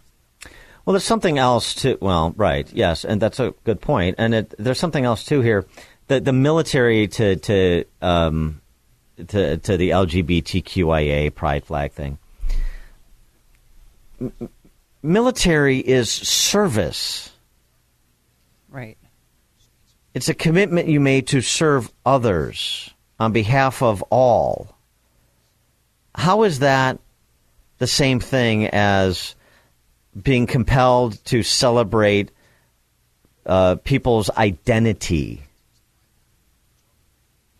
I mean, this is the same thing. It's like we have Black People Night and Latino People Night and Asian People Night and so on and so forth. I mean, it's just cheap identity politics. That's all it is. Marketing, because you want more people to come. Like they have Dog Night. They want people. No, it's not. No. It's not like Dog Night. It's politics. It's like we're pushing a political agenda. It's like we're part of the righteousness brigades in the culture. They're folding in and imposing. It's identity politics, which has permeated all sectors of our culture, including sports. And the last thing that will fall, the last place that it will fall, and, it's starting to fall. Please see Leah Thomas in the pool. Is that sports, which is the last meritocracy, will not be. And to the extent that there is not significant minority participation, well, then it's all hands on deck, like you see with the NHL, because it's 5% white. because of all those, Canucks that populate the league. Frank, Arlington Heights. Hi, good morning. I used to really be into sports in the 90s, early 2000s. I used to go to the bars all the time, watch football, watch basketball, everything. I would do that. And, really since 9/11, these sports have gotten way too into politics, even the military stuff. I mean, you go to a Cubs game and they have, the hero of the military stuff. I know why we're doing it. They serve, but it's just like sports should be about sports. That's it. You go there to watch the game. I don't want to see any politics of any kind. I agree with you. It's a big turnoff.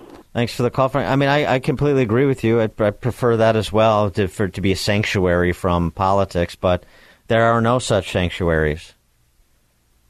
And that's mainly because of the rapaciousness of the left and the cowardice of cultural conservatives to stand up and say, you're not going to do this to us and to things we care about and to people we care about.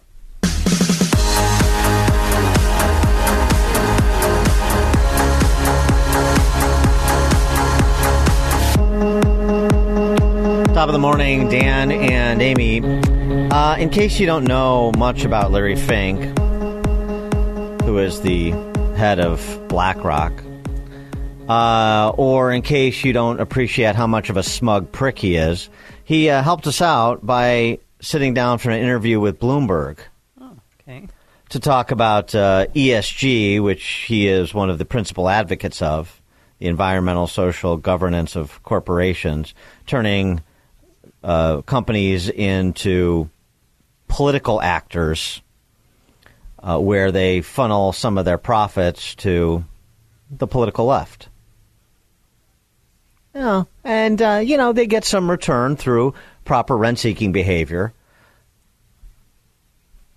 How's it going, Larry? You okay? All the slings and arrows you've had to suffer for being out and proud in advance of ESG? Do you think inflation has peaked?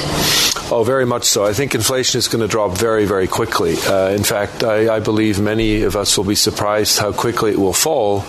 The problem is it will fall very quickly. Sort of 9 to 4 will be the easy part, and then it's going to get very difficult to get inflation back to price stability. So, but at the moment, I think the initial phase will be a very rapid decline in inflation. So what does it mean for central banks? That's not the clip. Having a bit of technical problems here this morning. I apologize. But the essential gist of what Larry Fink had to say was that it's well worth it. It's been overblown. It's been surprising to him, the personal attacks he has suffered.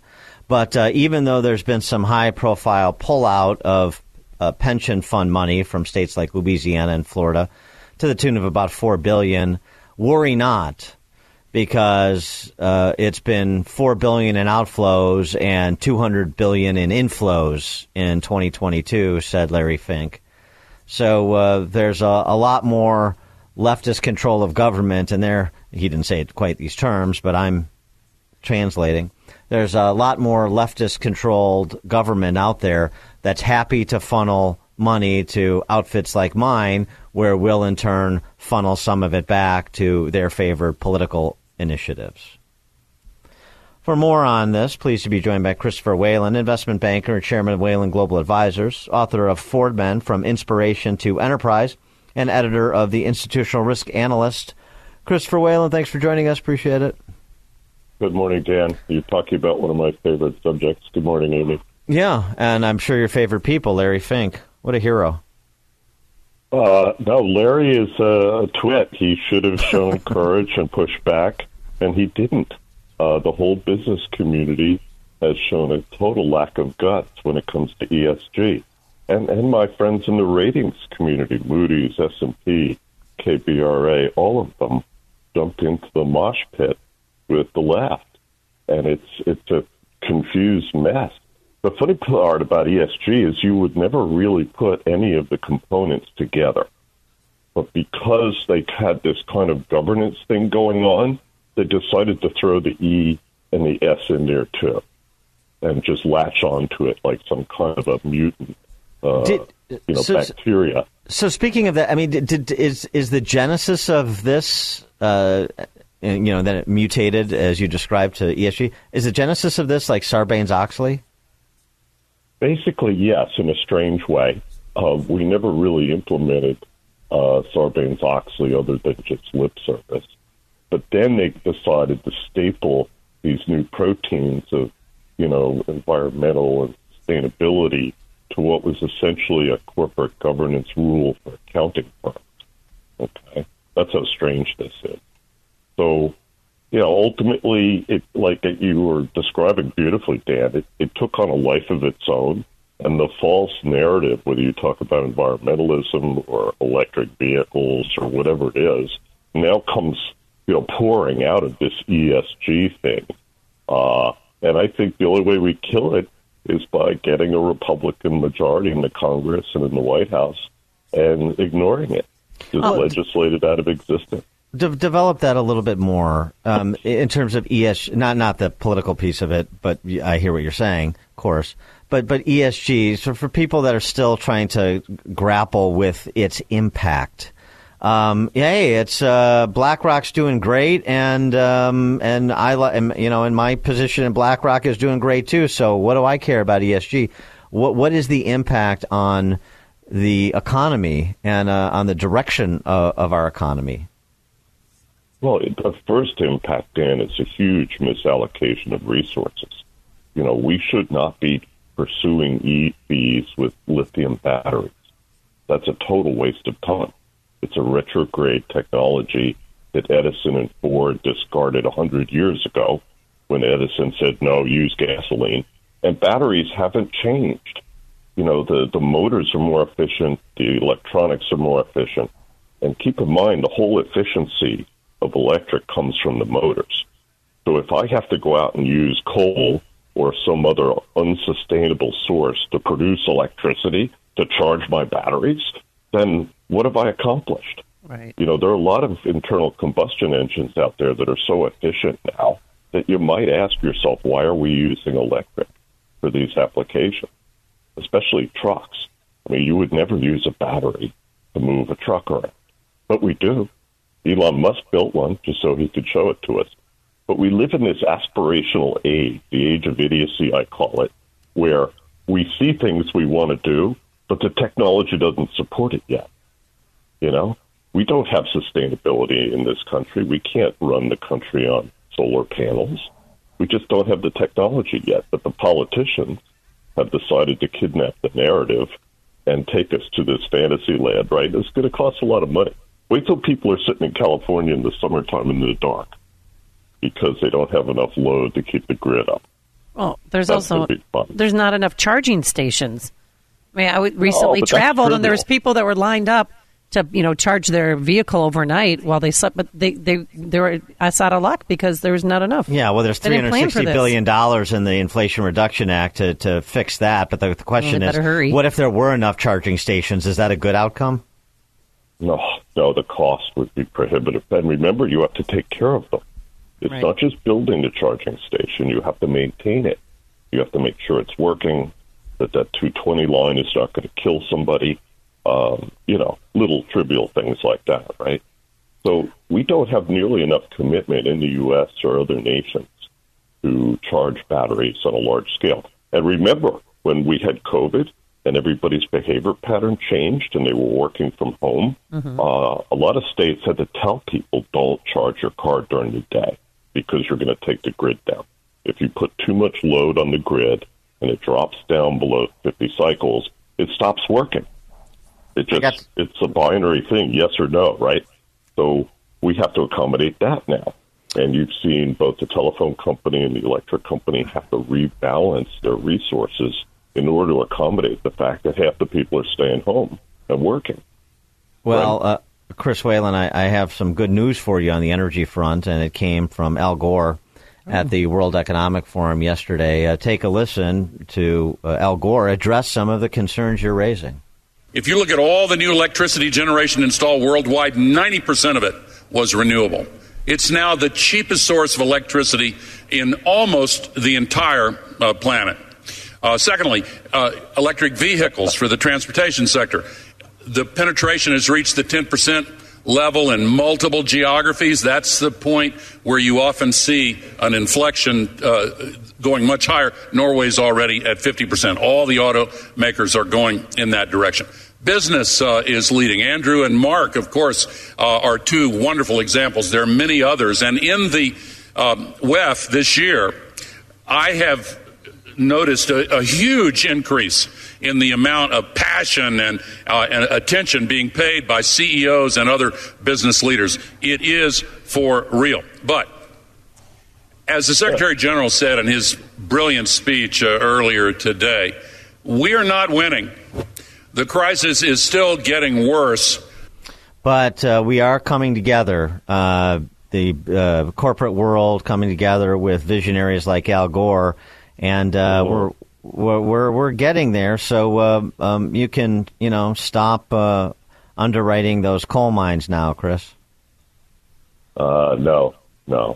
Look, we live in a strange time. It's very similar to the 1920s. I don't think people spend nearly enough time pondering the similarities in these two periods, both of which followed major events, World War I in the last century and COVID in this century.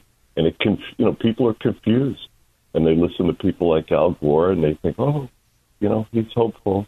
But the reality is that no, 10% utilization of EVs just means that we've misallocated enough resources to build enough cars with lithium batteries and sell them to credulous people who will have to replace those cars and those batteries at very, very substantial cost. I think it's a shame. Years from now, we're going to look back on this period, Dan, and just shake our heads and say, what in the world were we taking? What are they putting in the water, Dan? Maybe you can shed some light on that. I don't know. Maybe not enough fluoride, too much fluoride. I'm not sure. But if we had Henry Ford sitting here, he would be laughing at us. If we had Edison sitting here with us this morning, he would be laughing at us for our foolishness and our ignorance of science. And that's the problem with Al Gore.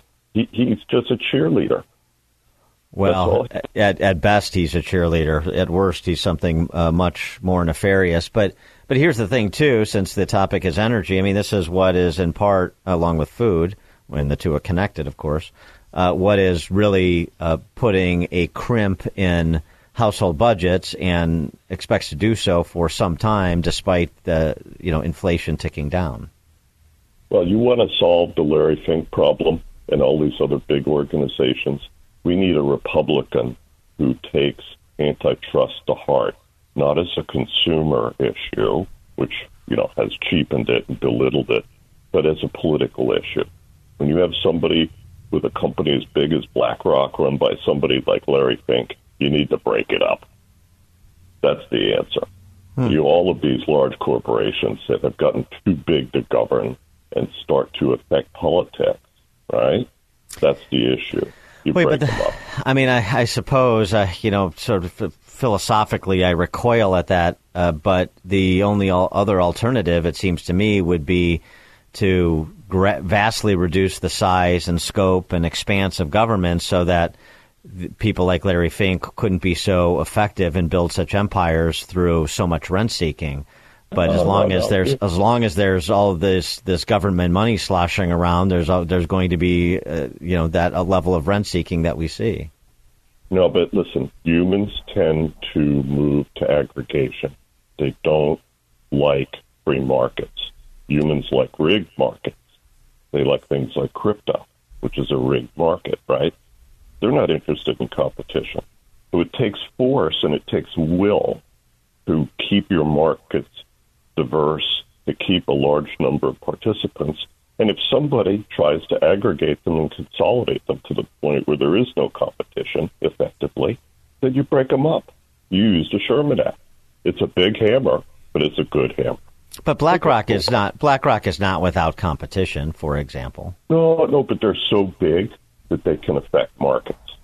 They're so big that they can destroy value for their clients and then just put them in another strategy next year. And say, oops, I'm sorry, because once Larry's got your money, the odds are he's going to keep it. You know what I mean? It's sticky. Yeah. It doesn't go anywhere. So these guys are no different than the trusts of a century ago. They just look different, but they have the same political power. And that's the thing that conservatives need to embrace. I think a libertarian conservative populist that's not run necessarily by a former real estate developer from New York could work if it was enlightened instead of being crazy. I'm a big TR fan. Teddy's still my favorite president. What can I say? All right. You're going to resuscitate the Bull Moose Party, are you, out there? Well, when you're in New York, we will go to Keen's Chop House, and I will show you the Bull Moose Room. I would love that. Very good. It sounds like a date. Yeah. Maybe I could come along and chaperone. Then we go watch the Rangers. Yes. No, there we go. The only reason to go to New York City is to watch hockey. Well, as long as we have our LGBTQ plus jerseys on. And our stick. Please. Hey, our mayor is becoming a conservative hero compared to the rest of this crowd. Yeah. I hear there's no more room at the inn for migrants for coming across the southern border in New York City, according to Eric Adams, right? Listen, we should be taking people out of New York and resettling them into other communities where they can find decent housing. That's the reality. Okay. New York is like London in the 16th century. We need to redevelop lots of it. Just bulldoze it. It smells all those the same, old too. Yeah. D and P office buildings on the east side. What are we going to do with them? Look at 3rd Avenue from the 30s up into the 60s. What are we going to do with all those buildings that are empty? Skate park? We could have the largest Westie training center, little steeplechase for small dogs. What are we going to do with all this space that's underutilized? On the one hand, we misallocate. Oh. No, but think about it. We misallocate resources to things that don't matter, and then we don't build decent housing for our citizens. What's that about? There's no way to make New York affordable. It's like Chicago. How do you make Chicago affordable with the political structure? You can't. He is Christopher Whalen, investment banker, chairman of Whalen Global Advisors, author of Ford Men, From Inspiration to Enterprise, and editor for the Institutional Risk Analyst. Christopher Whalen, thanks as always. Appreciate it. Have a great day. Thank you. And he joined us on our turnkey.pro answer line. This is the morning show more Chicago radio listeners are choosing. This is Chicago's Morning Answer on AM 560. The Answer.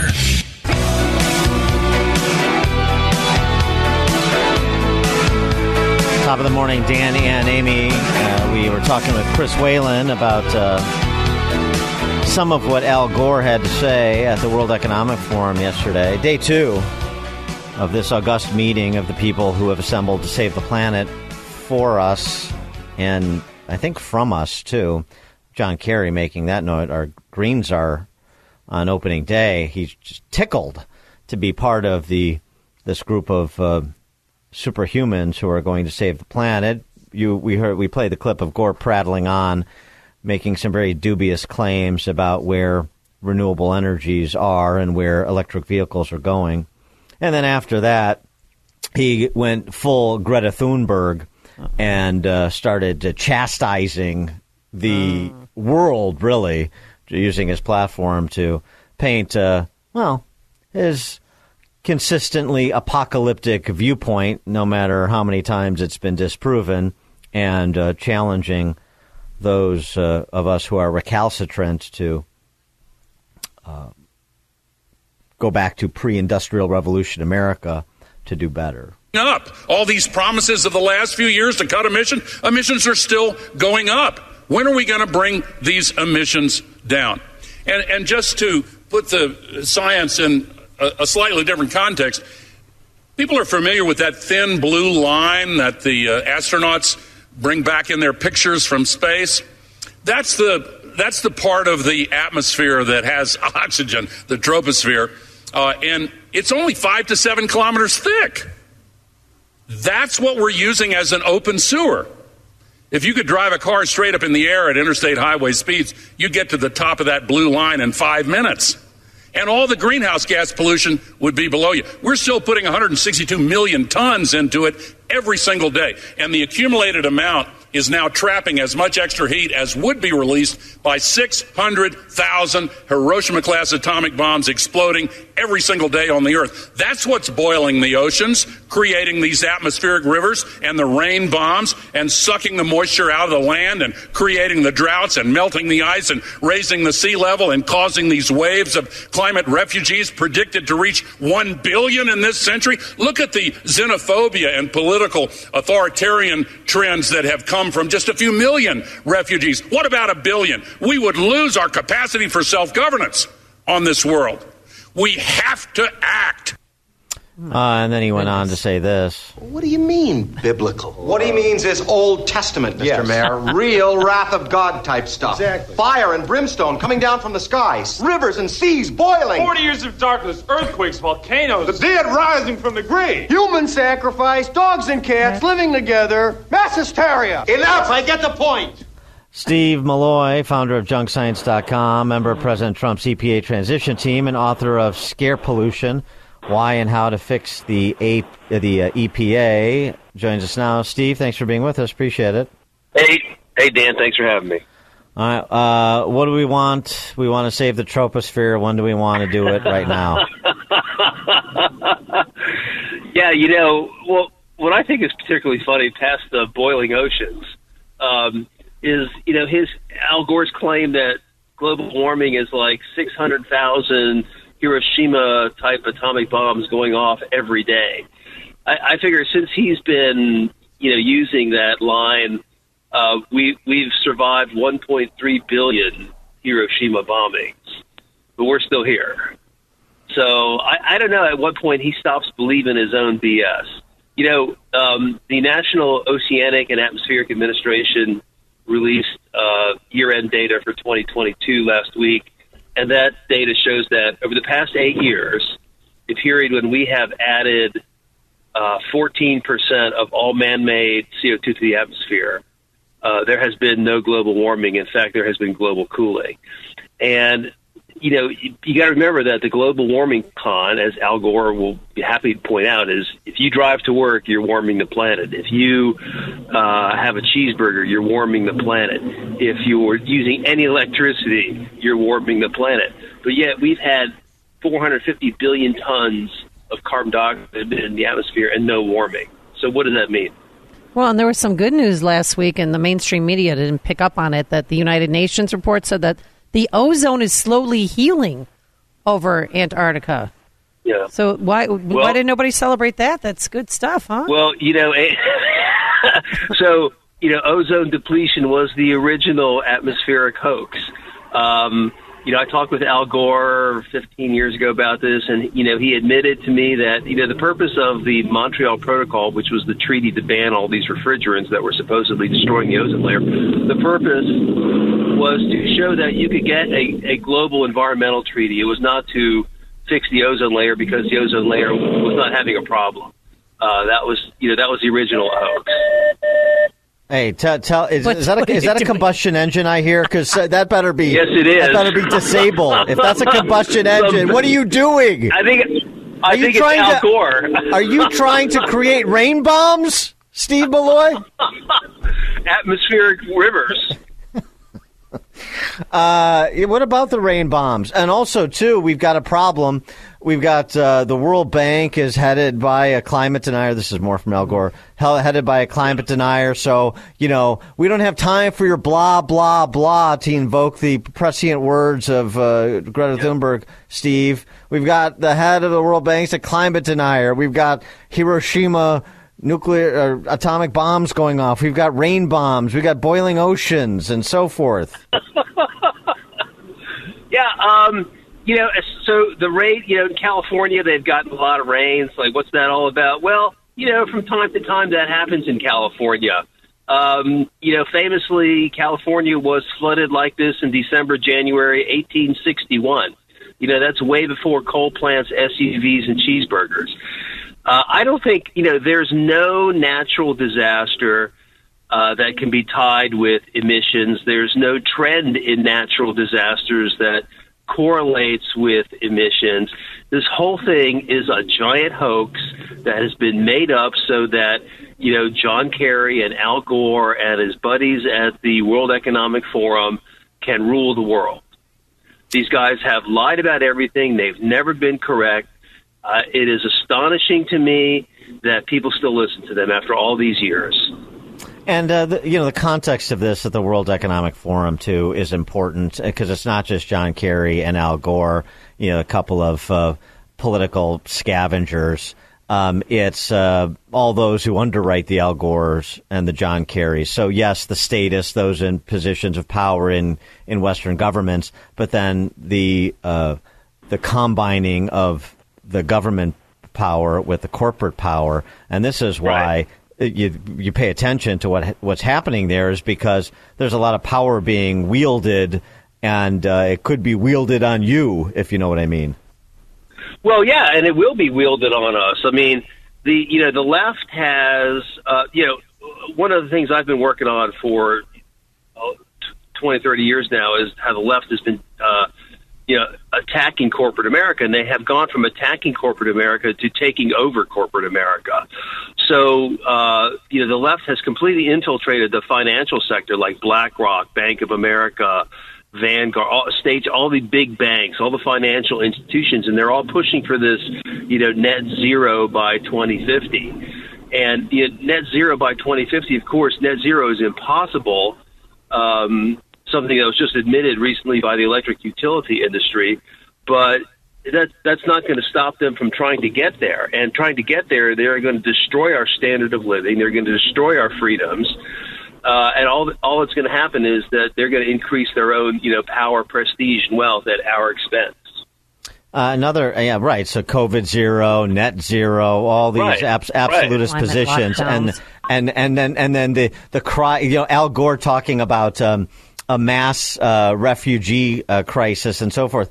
And that would engender authoritarianism. The mass refugee crisis in places like South America is because of dictatorships like Maduro's in Venezuela. I mean, it's just everything is, of course, reverse flowed when it comes to this discussion. And we have to get to something we can't get to, and we're going to break a few eggs, if you know what I mean, in trying to get there, as we've seen pursued with zero COVID, slow the spread type policies over the last 3 years.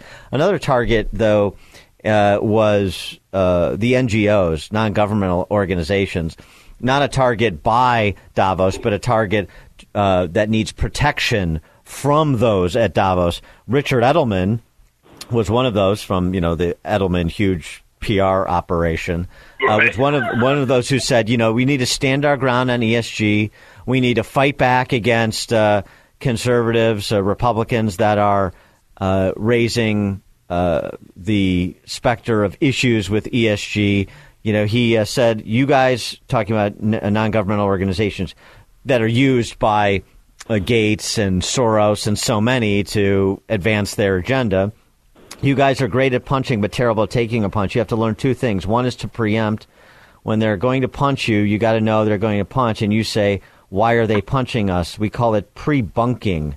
And the other is when they hit you and they're inaccurate, hit back, don't take it, right? Wonder, wow, profound advice from the PR maven Richard Edelman. What a clown show this is.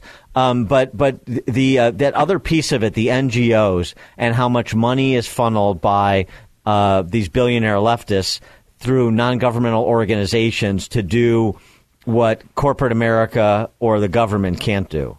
And we've seen this. We've seen this. Just one more example. We've seen this at the border. It's actually Greg Abbott, the governor of Texas, has raised the specter. These NGOs that are facilitating illegal migrants into this country in contravention of immigration law. They're funded. These are the sorts of organizations that are funded by the sorts of people like Soros and Bill Gates, and they're serving an extra governmental function, which is actually to break the law. And they should be investigated, and this is their attempt to say, we need to protect these NGOs that are working around things like, the law. Well, yeah, and I mean, the NGOs are, in fact, working with the cartels to, flood our borders for, what purpose. George Soros doesn't care if he destroys America. This whole problem with, activists taking over NGOs, for political purposes and corporations. One overlooked part of this is the media. I did a report last year highlighting the fact that the Associated Press, which is like the oldest wire service, a venerated wire service, has been paid or is being paid millions of dollars by left-wing NGOs to report just one side of the climate debate. And then I think a couple weeks ago, Fox News reported that it's also the Washington Post and a whole series of big newspapers across the country. And, I mean, this is a concerted effort by the left, which only exists to do this. To take over our world, and they'll use anything they can, COVID, climate, whatever it is.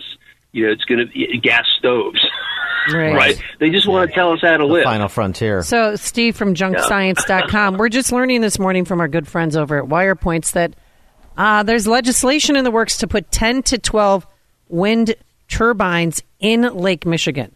So the turbines, it's going to cost at least 5 times as much as putting them on land, but do they generate any energy whatsoever? Well, yeah, they can generate electricity, but the point is, at what cost? I think it's very important. This has been completely missed by everybody in the media. Late last year, the electric utility industry issued a report saying that there's no combination of wind, solar, batteries, nuclear power, dams, electrification, or energy efficiency. There's no combination of that stuff that gets us to the, Al Gore goal of net zero. None. So I don't even know why we're going down this road, because windmills, solar, all these things just make electricity pointlessly more expensive. And when you take that and you apply that to like poor countries, that means they don't get electricity at all. Steve Malloy, founder of junkscience.com, member of President Trump's EPA transition team, author of Scare Pollution, Why and How to Fix the EPA. Steve, thanks for joining us. As always, appreciate it. All right, Dan. Thanks. Thank you. And he joined us on our turnkey.pro answer line. Listen to Dan and Amy on your smartphone. Download the AM560 mobile app today at 560theanswer.com/mobile.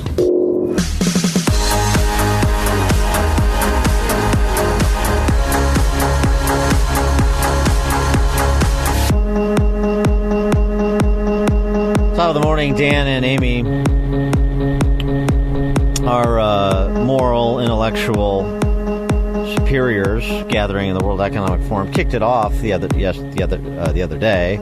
We talked about it yesterday with a disinformation panel on disinformation that, ironically, was offering a lot of examples of disinformation, although they weren't calling it that. Yeah, this was moderated by Mr. Disinformation himself. Well, the magic cue ball that used to work at CNN before even they could no longer stand him, apparently. But anyway, this is the more important part of it, with fungible Democrat Socialist Congressman as one of the panelists, was this discussion about the regulation of speech and the disturbing comments of the European Commission's Vice President for Transparency and Values. Good God.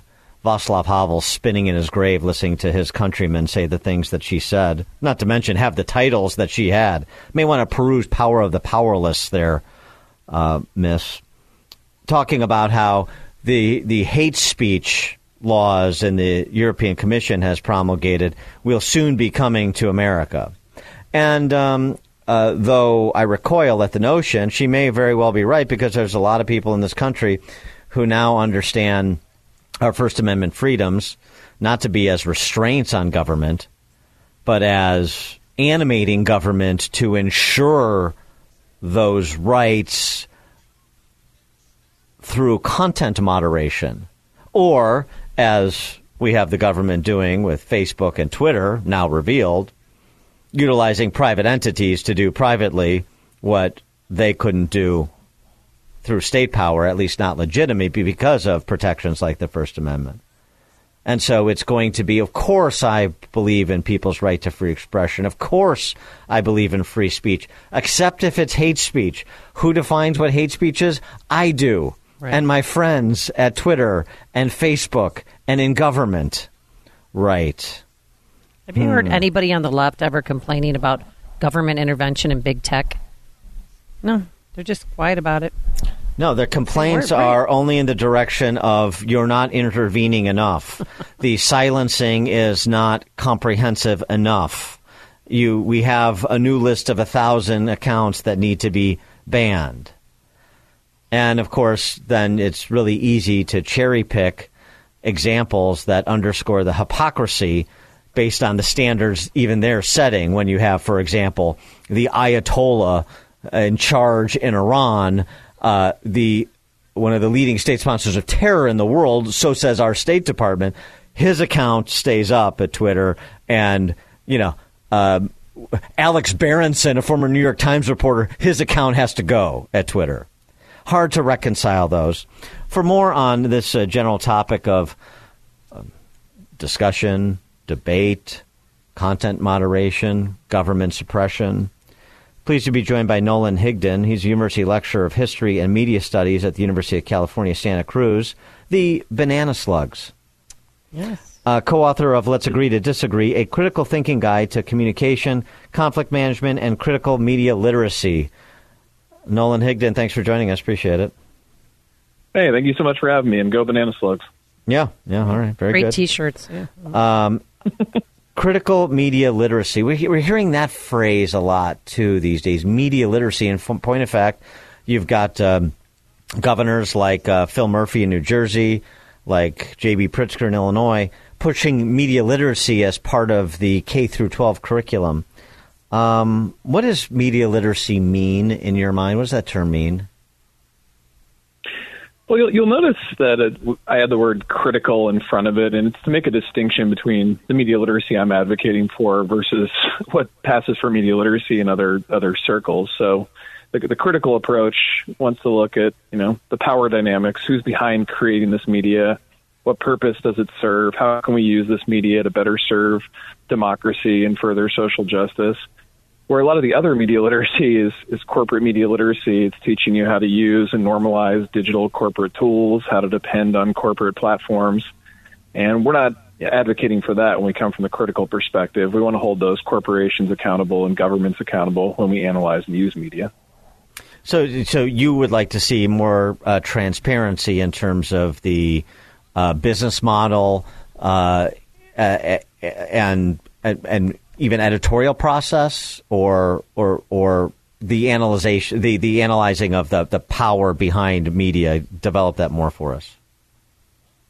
Yeah, for sure. Rather than just appreciate the beauty or respect the writing style or the visuals in a media text, whether it be a video or news article or whatever. Look at the process of who created it. What decisions were made? What messages are they trying to send? What purposes do those things serve? Those are the critical questions to ask. And a moment ago, you were talking rightly about censorship. Well, critical media literacy is a better solution to issues of hate speech or disinformation, and it empowers individuals to make determinations about the veracity of information. It doesn't empower unaccountable actors in big tech or government officials to determine what's true and false for the people. How important are the have the Twitter files, those disclosures, been in your view in terms of advancing this flag of critical media literacy and perhaps engendering more skepticism about a handful of individuals, particularly under the auspices of the state, being in the business of content moderation? Well, it's kind of a mixed bag. I mean, on the one hand, those of us who had been reporting that this was going on, this has given us more evidence to demonstrate this censorship by proxy that is happening by big tech. I would like to see more of the files to illustrate how leftists have also been censored in digital spaces. I think there's been a dearth of that in the Twitter files. But as far as changing minds, unfortunately, we have such a fragmented media system that if you're attuned to these issues, you're reading the Twitter files and you're gaining more information. But if you're someone who was skeptical of the critiques of Twitter or you're skeptical of the journalists who are releasing them, there's plenty of media out there that are attacking the messenger. So someone like Matt Taibbi is being, derided all over legacy media. For much of the audience, that means that they're not even going to pay attention to the Twitter files because they assume if it's associated with Matt Taibbi, it must be bad. And I think that's a problem we have to overcome as these files are released. Yeah, but I mean, it's ironic because most of the conduits for the release of these Twitter files are left or center left. I mean, Schellenberger has been a man of the left, an environmental activist his entire life, as he describes himself.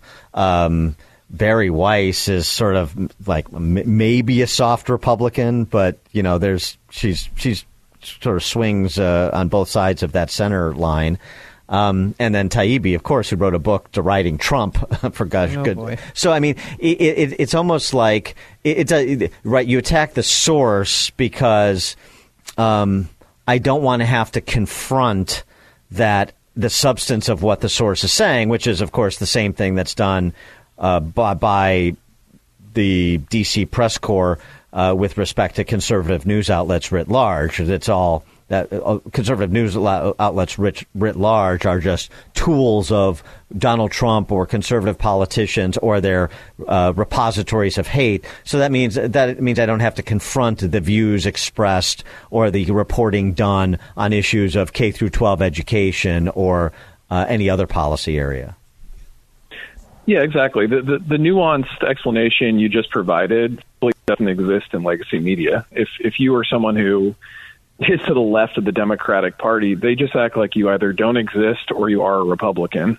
Just like if you're to the right of some of the Republicans in traditional legacy conservative media, they call you a rhino or act like you don't exist. So someone like Taibbi coming from the left to show the problems with censorship is in direct contradiction to what a lot of Democratic Party media has been saying. So as a result, he's labeled as a Republican, and the audiences are expected to dismiss the evidence he's providing in his reporting. Well, what about where was the fire in the belly for the government and big tech colluding to shape public discourse, and Americans didn't really seem no one seems that upset about it. Yeah, it's quite surprising. It might be a poor indicator of what's to come. When I was sort of developing my political ideology during the Bush years as a young 20-something-year-old, we were trying to protect free speech from the conservatives who were using the war on terror and other mechanisms to silence people.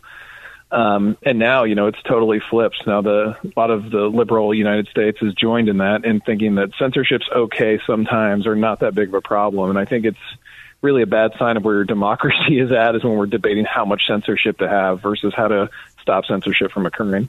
Well, right. And to the extent we're debating at all, right? I mean, this has been afoot for a long time, which is why this piece that Harvard University history professor James Hankins wrote earlier this week grabbed my attention. The idea of Kevin McCarthy using his position as Speaker of the House to bring in experts from both perspectives on a public policy issue, the way Buckley did in Firing Line, to bring in pick your environmental person, Al Gore, John Kerry, or whoever you want, and put them up against Bjorn Lomborg or Patrick Moore and have them debate in the well of the House the issues of climate change and energy policy, and let the American people see them side by side discussing the issues on the merits. That happens almost nowhere today, and so the debates are siloed, and that's not much of a debate. No, for sure. And contributing to the problem as well is I think that Americans have, a healthy skepticism of abuses of government, and that's what a lot of the Bill of Rights are aimed at. But the fact that they're using big tech or other entities to override people's rights has led to some confusion. But I think it's important for audiences to imagine if the federal government sent Twitter execs into your home and it, ignored your Fourth Amendment rights to illegal searches and seizures, you'd be outraged. Right. Similarly, you should be outraged when they're using Twitter or any other platform to override your First Amendment rights to protection of free speech. So I think we need to make that case that you can walk and chew gum at the same time. You can be skeptical of government and big tech. Yeah, no, that for sure. I mean, that's a good comparison to make it concrete. I like that. But what about the journalists? Well, journalists, employees of the DC press corps outlets, for example. They position themselves not as journalists, even though they term themselves that. They position themselves as like a vanguard class for to preserve our democracy, what they call our democracy. It's actually a representative republic, but and everything is about they're protecting, and anyone who disagrees is a threat. That binary, and then they recoil at being called the enemy of the people. That binary doesn't engender much trust either, and so for all the talk about we need to get beyond our tribalism and so on and so forth, well, you're forcing everybody into a bucket. Either you agree with me and you're with me, or you don't and you're an insurrectionist. You're a threat to democracy. Yeah, and this has proved really good for ratings for legacy cable media, and it's proved really good for subscribers for legacy newspapers have now gone digital, in that when you make audiences feel like they're the good guy and the other side is the quote-unquote bad guy, and you confirm the view of your audiences and deride the view of the bad guy, they'll keep subscribing, they'll keep tuning in.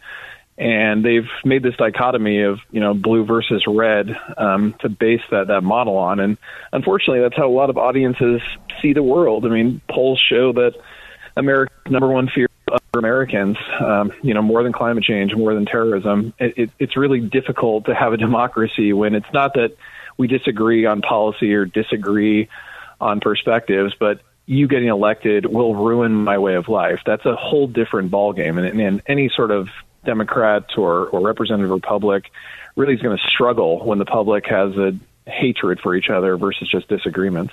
What's your perspective on state state funding, taxpayer funding of news outlets? Like, and I don't just mean NPR, but I do include NPR. But then when NPR does something like goes and buys the Sun-Times, the Chicago Sun-Times, is that good? Is that, or these? I mean, in another country we'd call that state-run media. Yeah, I'm an advocate for it. I think you should have multiple modes of finance, ways of financing media, public media, corporate media, independently funded media, subscriber-based media. The idea is that these news outlets will hold each other accountable by trying to scoop stories and find, sources to prove other reporting incorrect. But right now our news media is dominated by a handful of corporations, and there's really no accountability within the system. A moment ago, you were talking about these like elites or Brian Stelter and folks like this.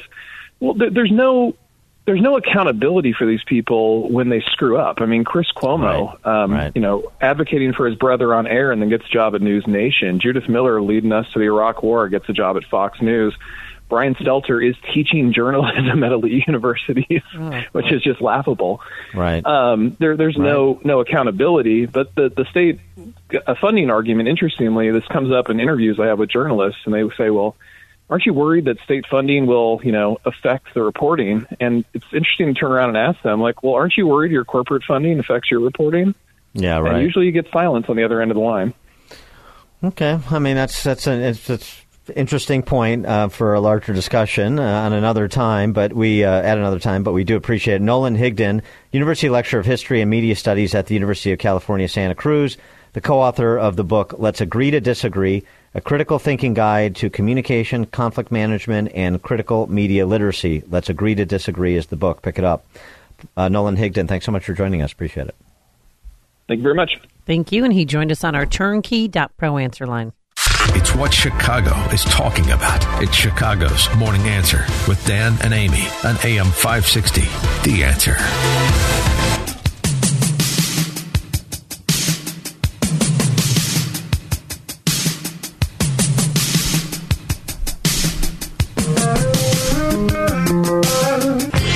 Top of the morning, Dan and Amy. Well, in the Biden family, the apple doesn't far fall from the tree. You can see why Hunter Biden was so reckless with his laptops after you see the way that Mr. 10%, the big guy, Joe Biden handles classified documents, right? Oh, that's right. Well, the man who changed the story on Biden Inc., really, is John Paul McIsaac. He is the repair shop owner who Hunter Biden went to, randomly, to fix his laptops and yes, there were multiple laptops. Fix his laptops after they were had suffered some liquid damage. I don't even want to know about that. Neither do I. Please. Let's move on. Wait till you hear what his password is. Oh, my gosh. John Paul McIsaac has got a new book out, American Injustice, My Battle to Expose the Truth. John Paul McIsaac, thanks for joining us. Appreciate it. Good morning, guys. Good morning. By the way, there are some excerpts from John Paul's book being published in the New York Times. But, let's go. Buy the book. Buy the guy's book, too. You can read the experts, but buy the guy's book. All right, John Paul. So let's start at the beginning. You're trying to close up, and in walks Hunter Biden. Yep. That was April 12th of 2019. It was a Friday night. I was very excited to get out of the shop. Unfortunately, when Hunter showed up with 3 liquid damaged laptops, I knew my evening was going to change. I didn't know my whole life was going to change. Did you know it was him? I mean, did you recognize him? I'm visually impaired, so at first I didn't know who he was because I never really paid attention to what the Biden offspring looked like. So when he came in, standard customer check-in procedure is when I found out who he was, when I asked for his first name and last name. I also kind of put everything together when one of the laptops had a Beau Biden sticker on it. So but back then, his dad wasn't running for president. It was like 2 weeks before his dad announced. So this was just some drunk kid who was trying to get memories off of what I assumed was his deceased brother's laptops. Wait, do you smell alcohol in his breath? He was drunk, yeah. Yeah. Well. Maybe he spilled some beer on it. No, the crack makes you thirsty. So then you... So 3 laptops, and how many were salvageable? One was a complete write-off. Again, I felt bad for Hunter, so I gave him a keyboard so he could facilitate his own backup of the second laptop. The third one was the one that I had to check in, that I recovered the data from, and he failed to pay for it, failed to pick up, and then that's the one I eventually gave to the FBI. What was the password on that one? I don't know. Is this a family-oriented show? It is, yeah. You can't say it. No, you text me what the password was. Well, it's anal sex 969, but it's not sex. Oh. A euphemism for sex, right? I knew this was going to get gross the more I checked them in. Yeah. Well, that was his password, right? Yeah. Anal sex 69. And once you got into that laptop, what did you happen upon? Well, during the data, if a data recovery process is fully automated, I would not even see what's on the data. I would just let the software go and do its forensic clone and be done with it. Unfortunately, because this is liquid damage, I had to manually drag and drop folders and files because the computer kept shutting down. And during that process of manually copying data and verifying what was copied, that's when I realized that this was not Beau's computer, this was Hunter's. And the guy that was in my shop that previous night was also the guy that was starring in a lot of the homemade porn. So it was gross, but again, I didn't see a national security threat there. I saw a lot of money exchanging hands, but again, this guy's dad wasn't running for president. So I did the job. I called him, told him to come pick it up. He never came and picked it up, never paid for it. And then after his dad announced his candidacy and things progressed, I realized I was sitting on a time bomb. And someday somebody's going to find that piece of paper in Hunter's possession saying that I was allowed to do what I did. And somebody's going to come looking for that laptop and come looking for me. So did you call the FBI then? I called the FBI after it became my property. Actually, I sent my father out because I was worried about good old boy politics. I only live about 10 miles from Joe's house. So I sent my father, who's a retired colonel in the Air Force, to reach out to the FBI in Albuquerque, New Mexico, where they live, to alert them to the existence of the laptop and to provide me with some form of security or safety should somebody come looking for it. But wait, let's rewind a second, though. By the way, I love the quip in there. Once you come upon a file, as you're transferring the files, you're recovering the files, that indicates his taxable income for the last several taxable years. You're like, and it's, in the millions of dollars. You're like, and this guy can't afford a backup drive? Great. I love that. Very commonsensical. But what was it that you saw that you said, this is going to be a problem. The people are going to come looking for me to get it because, the porn, the home porn video is not a good look, but that's not a national security issue. So what did you see that prompted you to take the next steps and get your dad involved and get the FBI contacted? Well, initially I saw a document during the data transfer that was titled income. And when I inspected the document, one line kind of stuck out. It was from his accountant basically saying, well, Hunter, you can't live off of $550,000 a year, so we're going to have to borrow, quote, money from this other business that he had set up. And it just looked really shady. And I remember seeing Burisma mentioned several times in that document. And later in the summer, as Burisma started to show up in the news cycles, and this was the summer of 2019, I did a deep dive in the laptop. And then that's when I saw this blatant pay-for-play scheme running out of the office of the vice president. And the members in this pay-for-play scheme included our current adversaries, China, Russia. The war in Ukraine feels like deja vu because the same players are involved, and we're sending billions of dollars into Ukraine again. Was there anything directly linking to President Biden? Yeah. The one email, especially what I call the Burisma grift, was the email between Hunter and Devin that was basically outlining their entire strategy for how to capitalize off of all this money that's being poured into Ukraine during the first Ukraine-Russia war. And, Hunter was describing, he can't control his father's actions or what he's going to say, but we're going to market him as value added so we can show Burisma what we bring to the table. And it was, and then the next day, Devin went to the White House and had a sit down with Joe. So you're talking about Devin Archer, a business partner of Hunter Biden's, who then subsequently was sentenced to a year and a day in prison. Yep, that guy. Mm-hmm. And so this is important. So you get the laptops, you fix the laptops, you call them to come pick it up. So that's in April, and you're saying you don't go back and look at the laptop that had all the documents you recovered, files you recovered, until months later when you remember seeing like a keyword here, a keyword there, and now there's news reports about this, and so that's when you started. That's when you went back to really look around in. With more detail? Yeah, about mid-July when it became my property, I did that deep dive. It didn't take me long. It only took me a couple of weeks to realize that this is something that needed to be handed over to the authorities immediately, not just for my safety, but for the safety of the nation. And then in August, actually it was October 9th, my father approached the FBI in Albuquerque. And during this time, the impeachment hearings had begun. So now there was like an added layer of urgency because what I had seen on this laptop definitely would have exonerated the president of any impeachment trial. So it was now an effort to give me protection, find some way to save my skin if somebody comes after me, get this criminality to the authorities, and then let's try to prevent the national embarrassment of an impeachment. So, did you talk about it with like any of your friends or fellow business, small local business people in town? There had to be scuttlebutt about the Bidens going back, generations. Was he a topic of conversation at all? I really did not want to talk about anything that had to do with the Bidens while that thing was in my possession.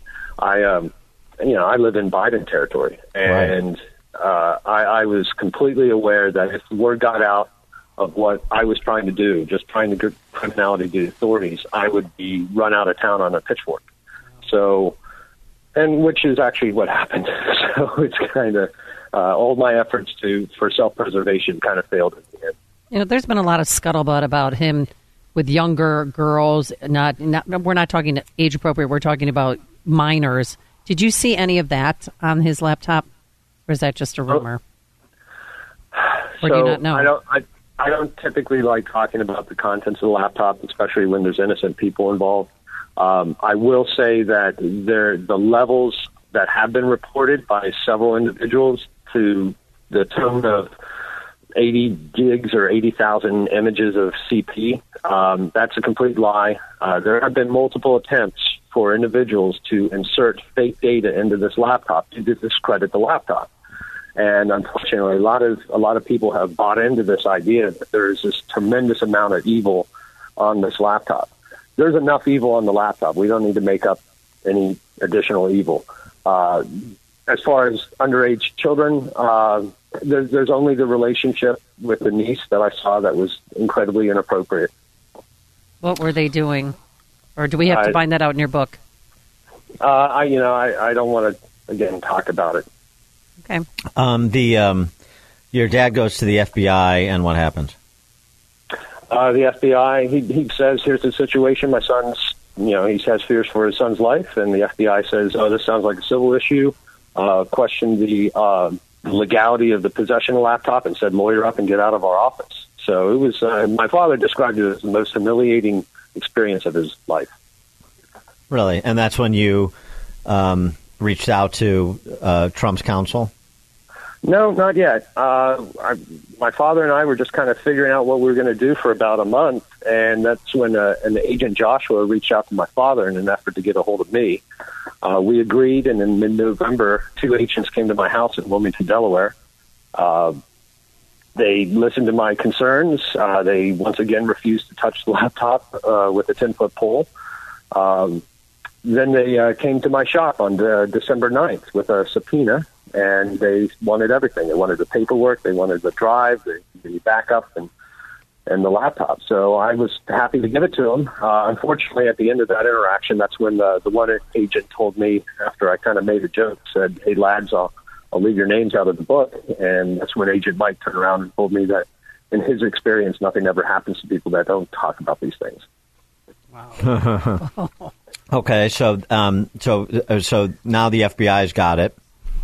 And then what happens? Mm-hmm. Well, I was waiting patiently during the entire impeachment trial for this laptop to materialize for the White House's defense.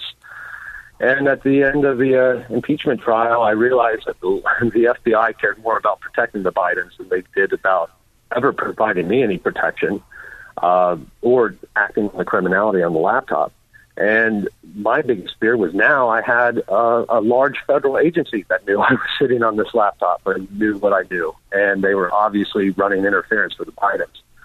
So that's when I sent my father and my uncle, who was also a retired colonel in the Air Force, to reach out to members of Congress. Because keep in mind, at this time, I was convinced that I could keep my identity a secret.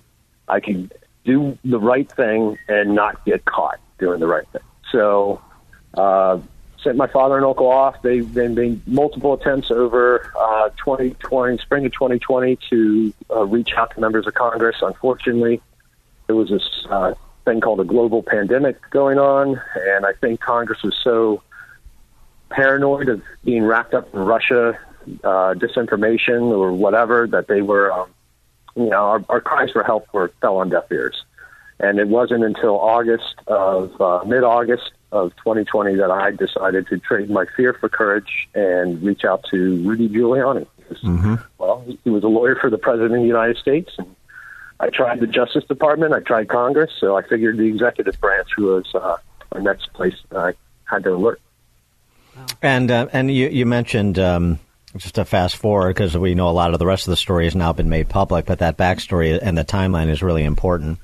You mentioned that, if people knew, you would have been run out of town on a rail, and that happened anyway. By the way, I also love the characterization. I was trying to get away with doing the right thing. What a commentary that is on where we are, getting away with doing the right thing. And I know what you mean, but it's just a funny way to say it. So what happened to you in town? Where do you stand now? Well, October 14th, the New York Post broke the story. About 30 minutes later, I started getting death threats. I was able to keep my business open for probably about 3 weeks before it just got so, kind of hairy that I had to get out of there. I closed up my shop, and then I was on a plane out to Colorado, where I pretty much stayed in hiding for about a year. Oh, my God. And where are you now? Are you still... Or do you not want to say? Undisclosed location. Undisclosed location. Well, do you feel safe, or do you feel like you're still being spied on? Oh, I am definitely keeping my head on a swivel. No, I tried to go up against Twitter in a lawsuit last year. I was defeated and punished by Twitter. The lawsuit was thrown out, and Twitter was awarded all the legal fees with the Florida slap statute. And that maneuver was designed to just completely destroy me financially and make me take away my ability to defend my actions or hold those accountable in a court of law. So fearing bankruptcy, I had to move back to Delaware because if you don't occupy my home, I can lose it. So I've been hiding in Delaware now for about a year and just kind of keeping my head down. I don't go out of the house too much. I live 10 miles from Joe's house, and I got publications like the Washington Post putting out a hit call on Bob Alinsky and myself, saying that we're key witnesses to this in the congressional investigation. So I don't leave the house right now at all. So it's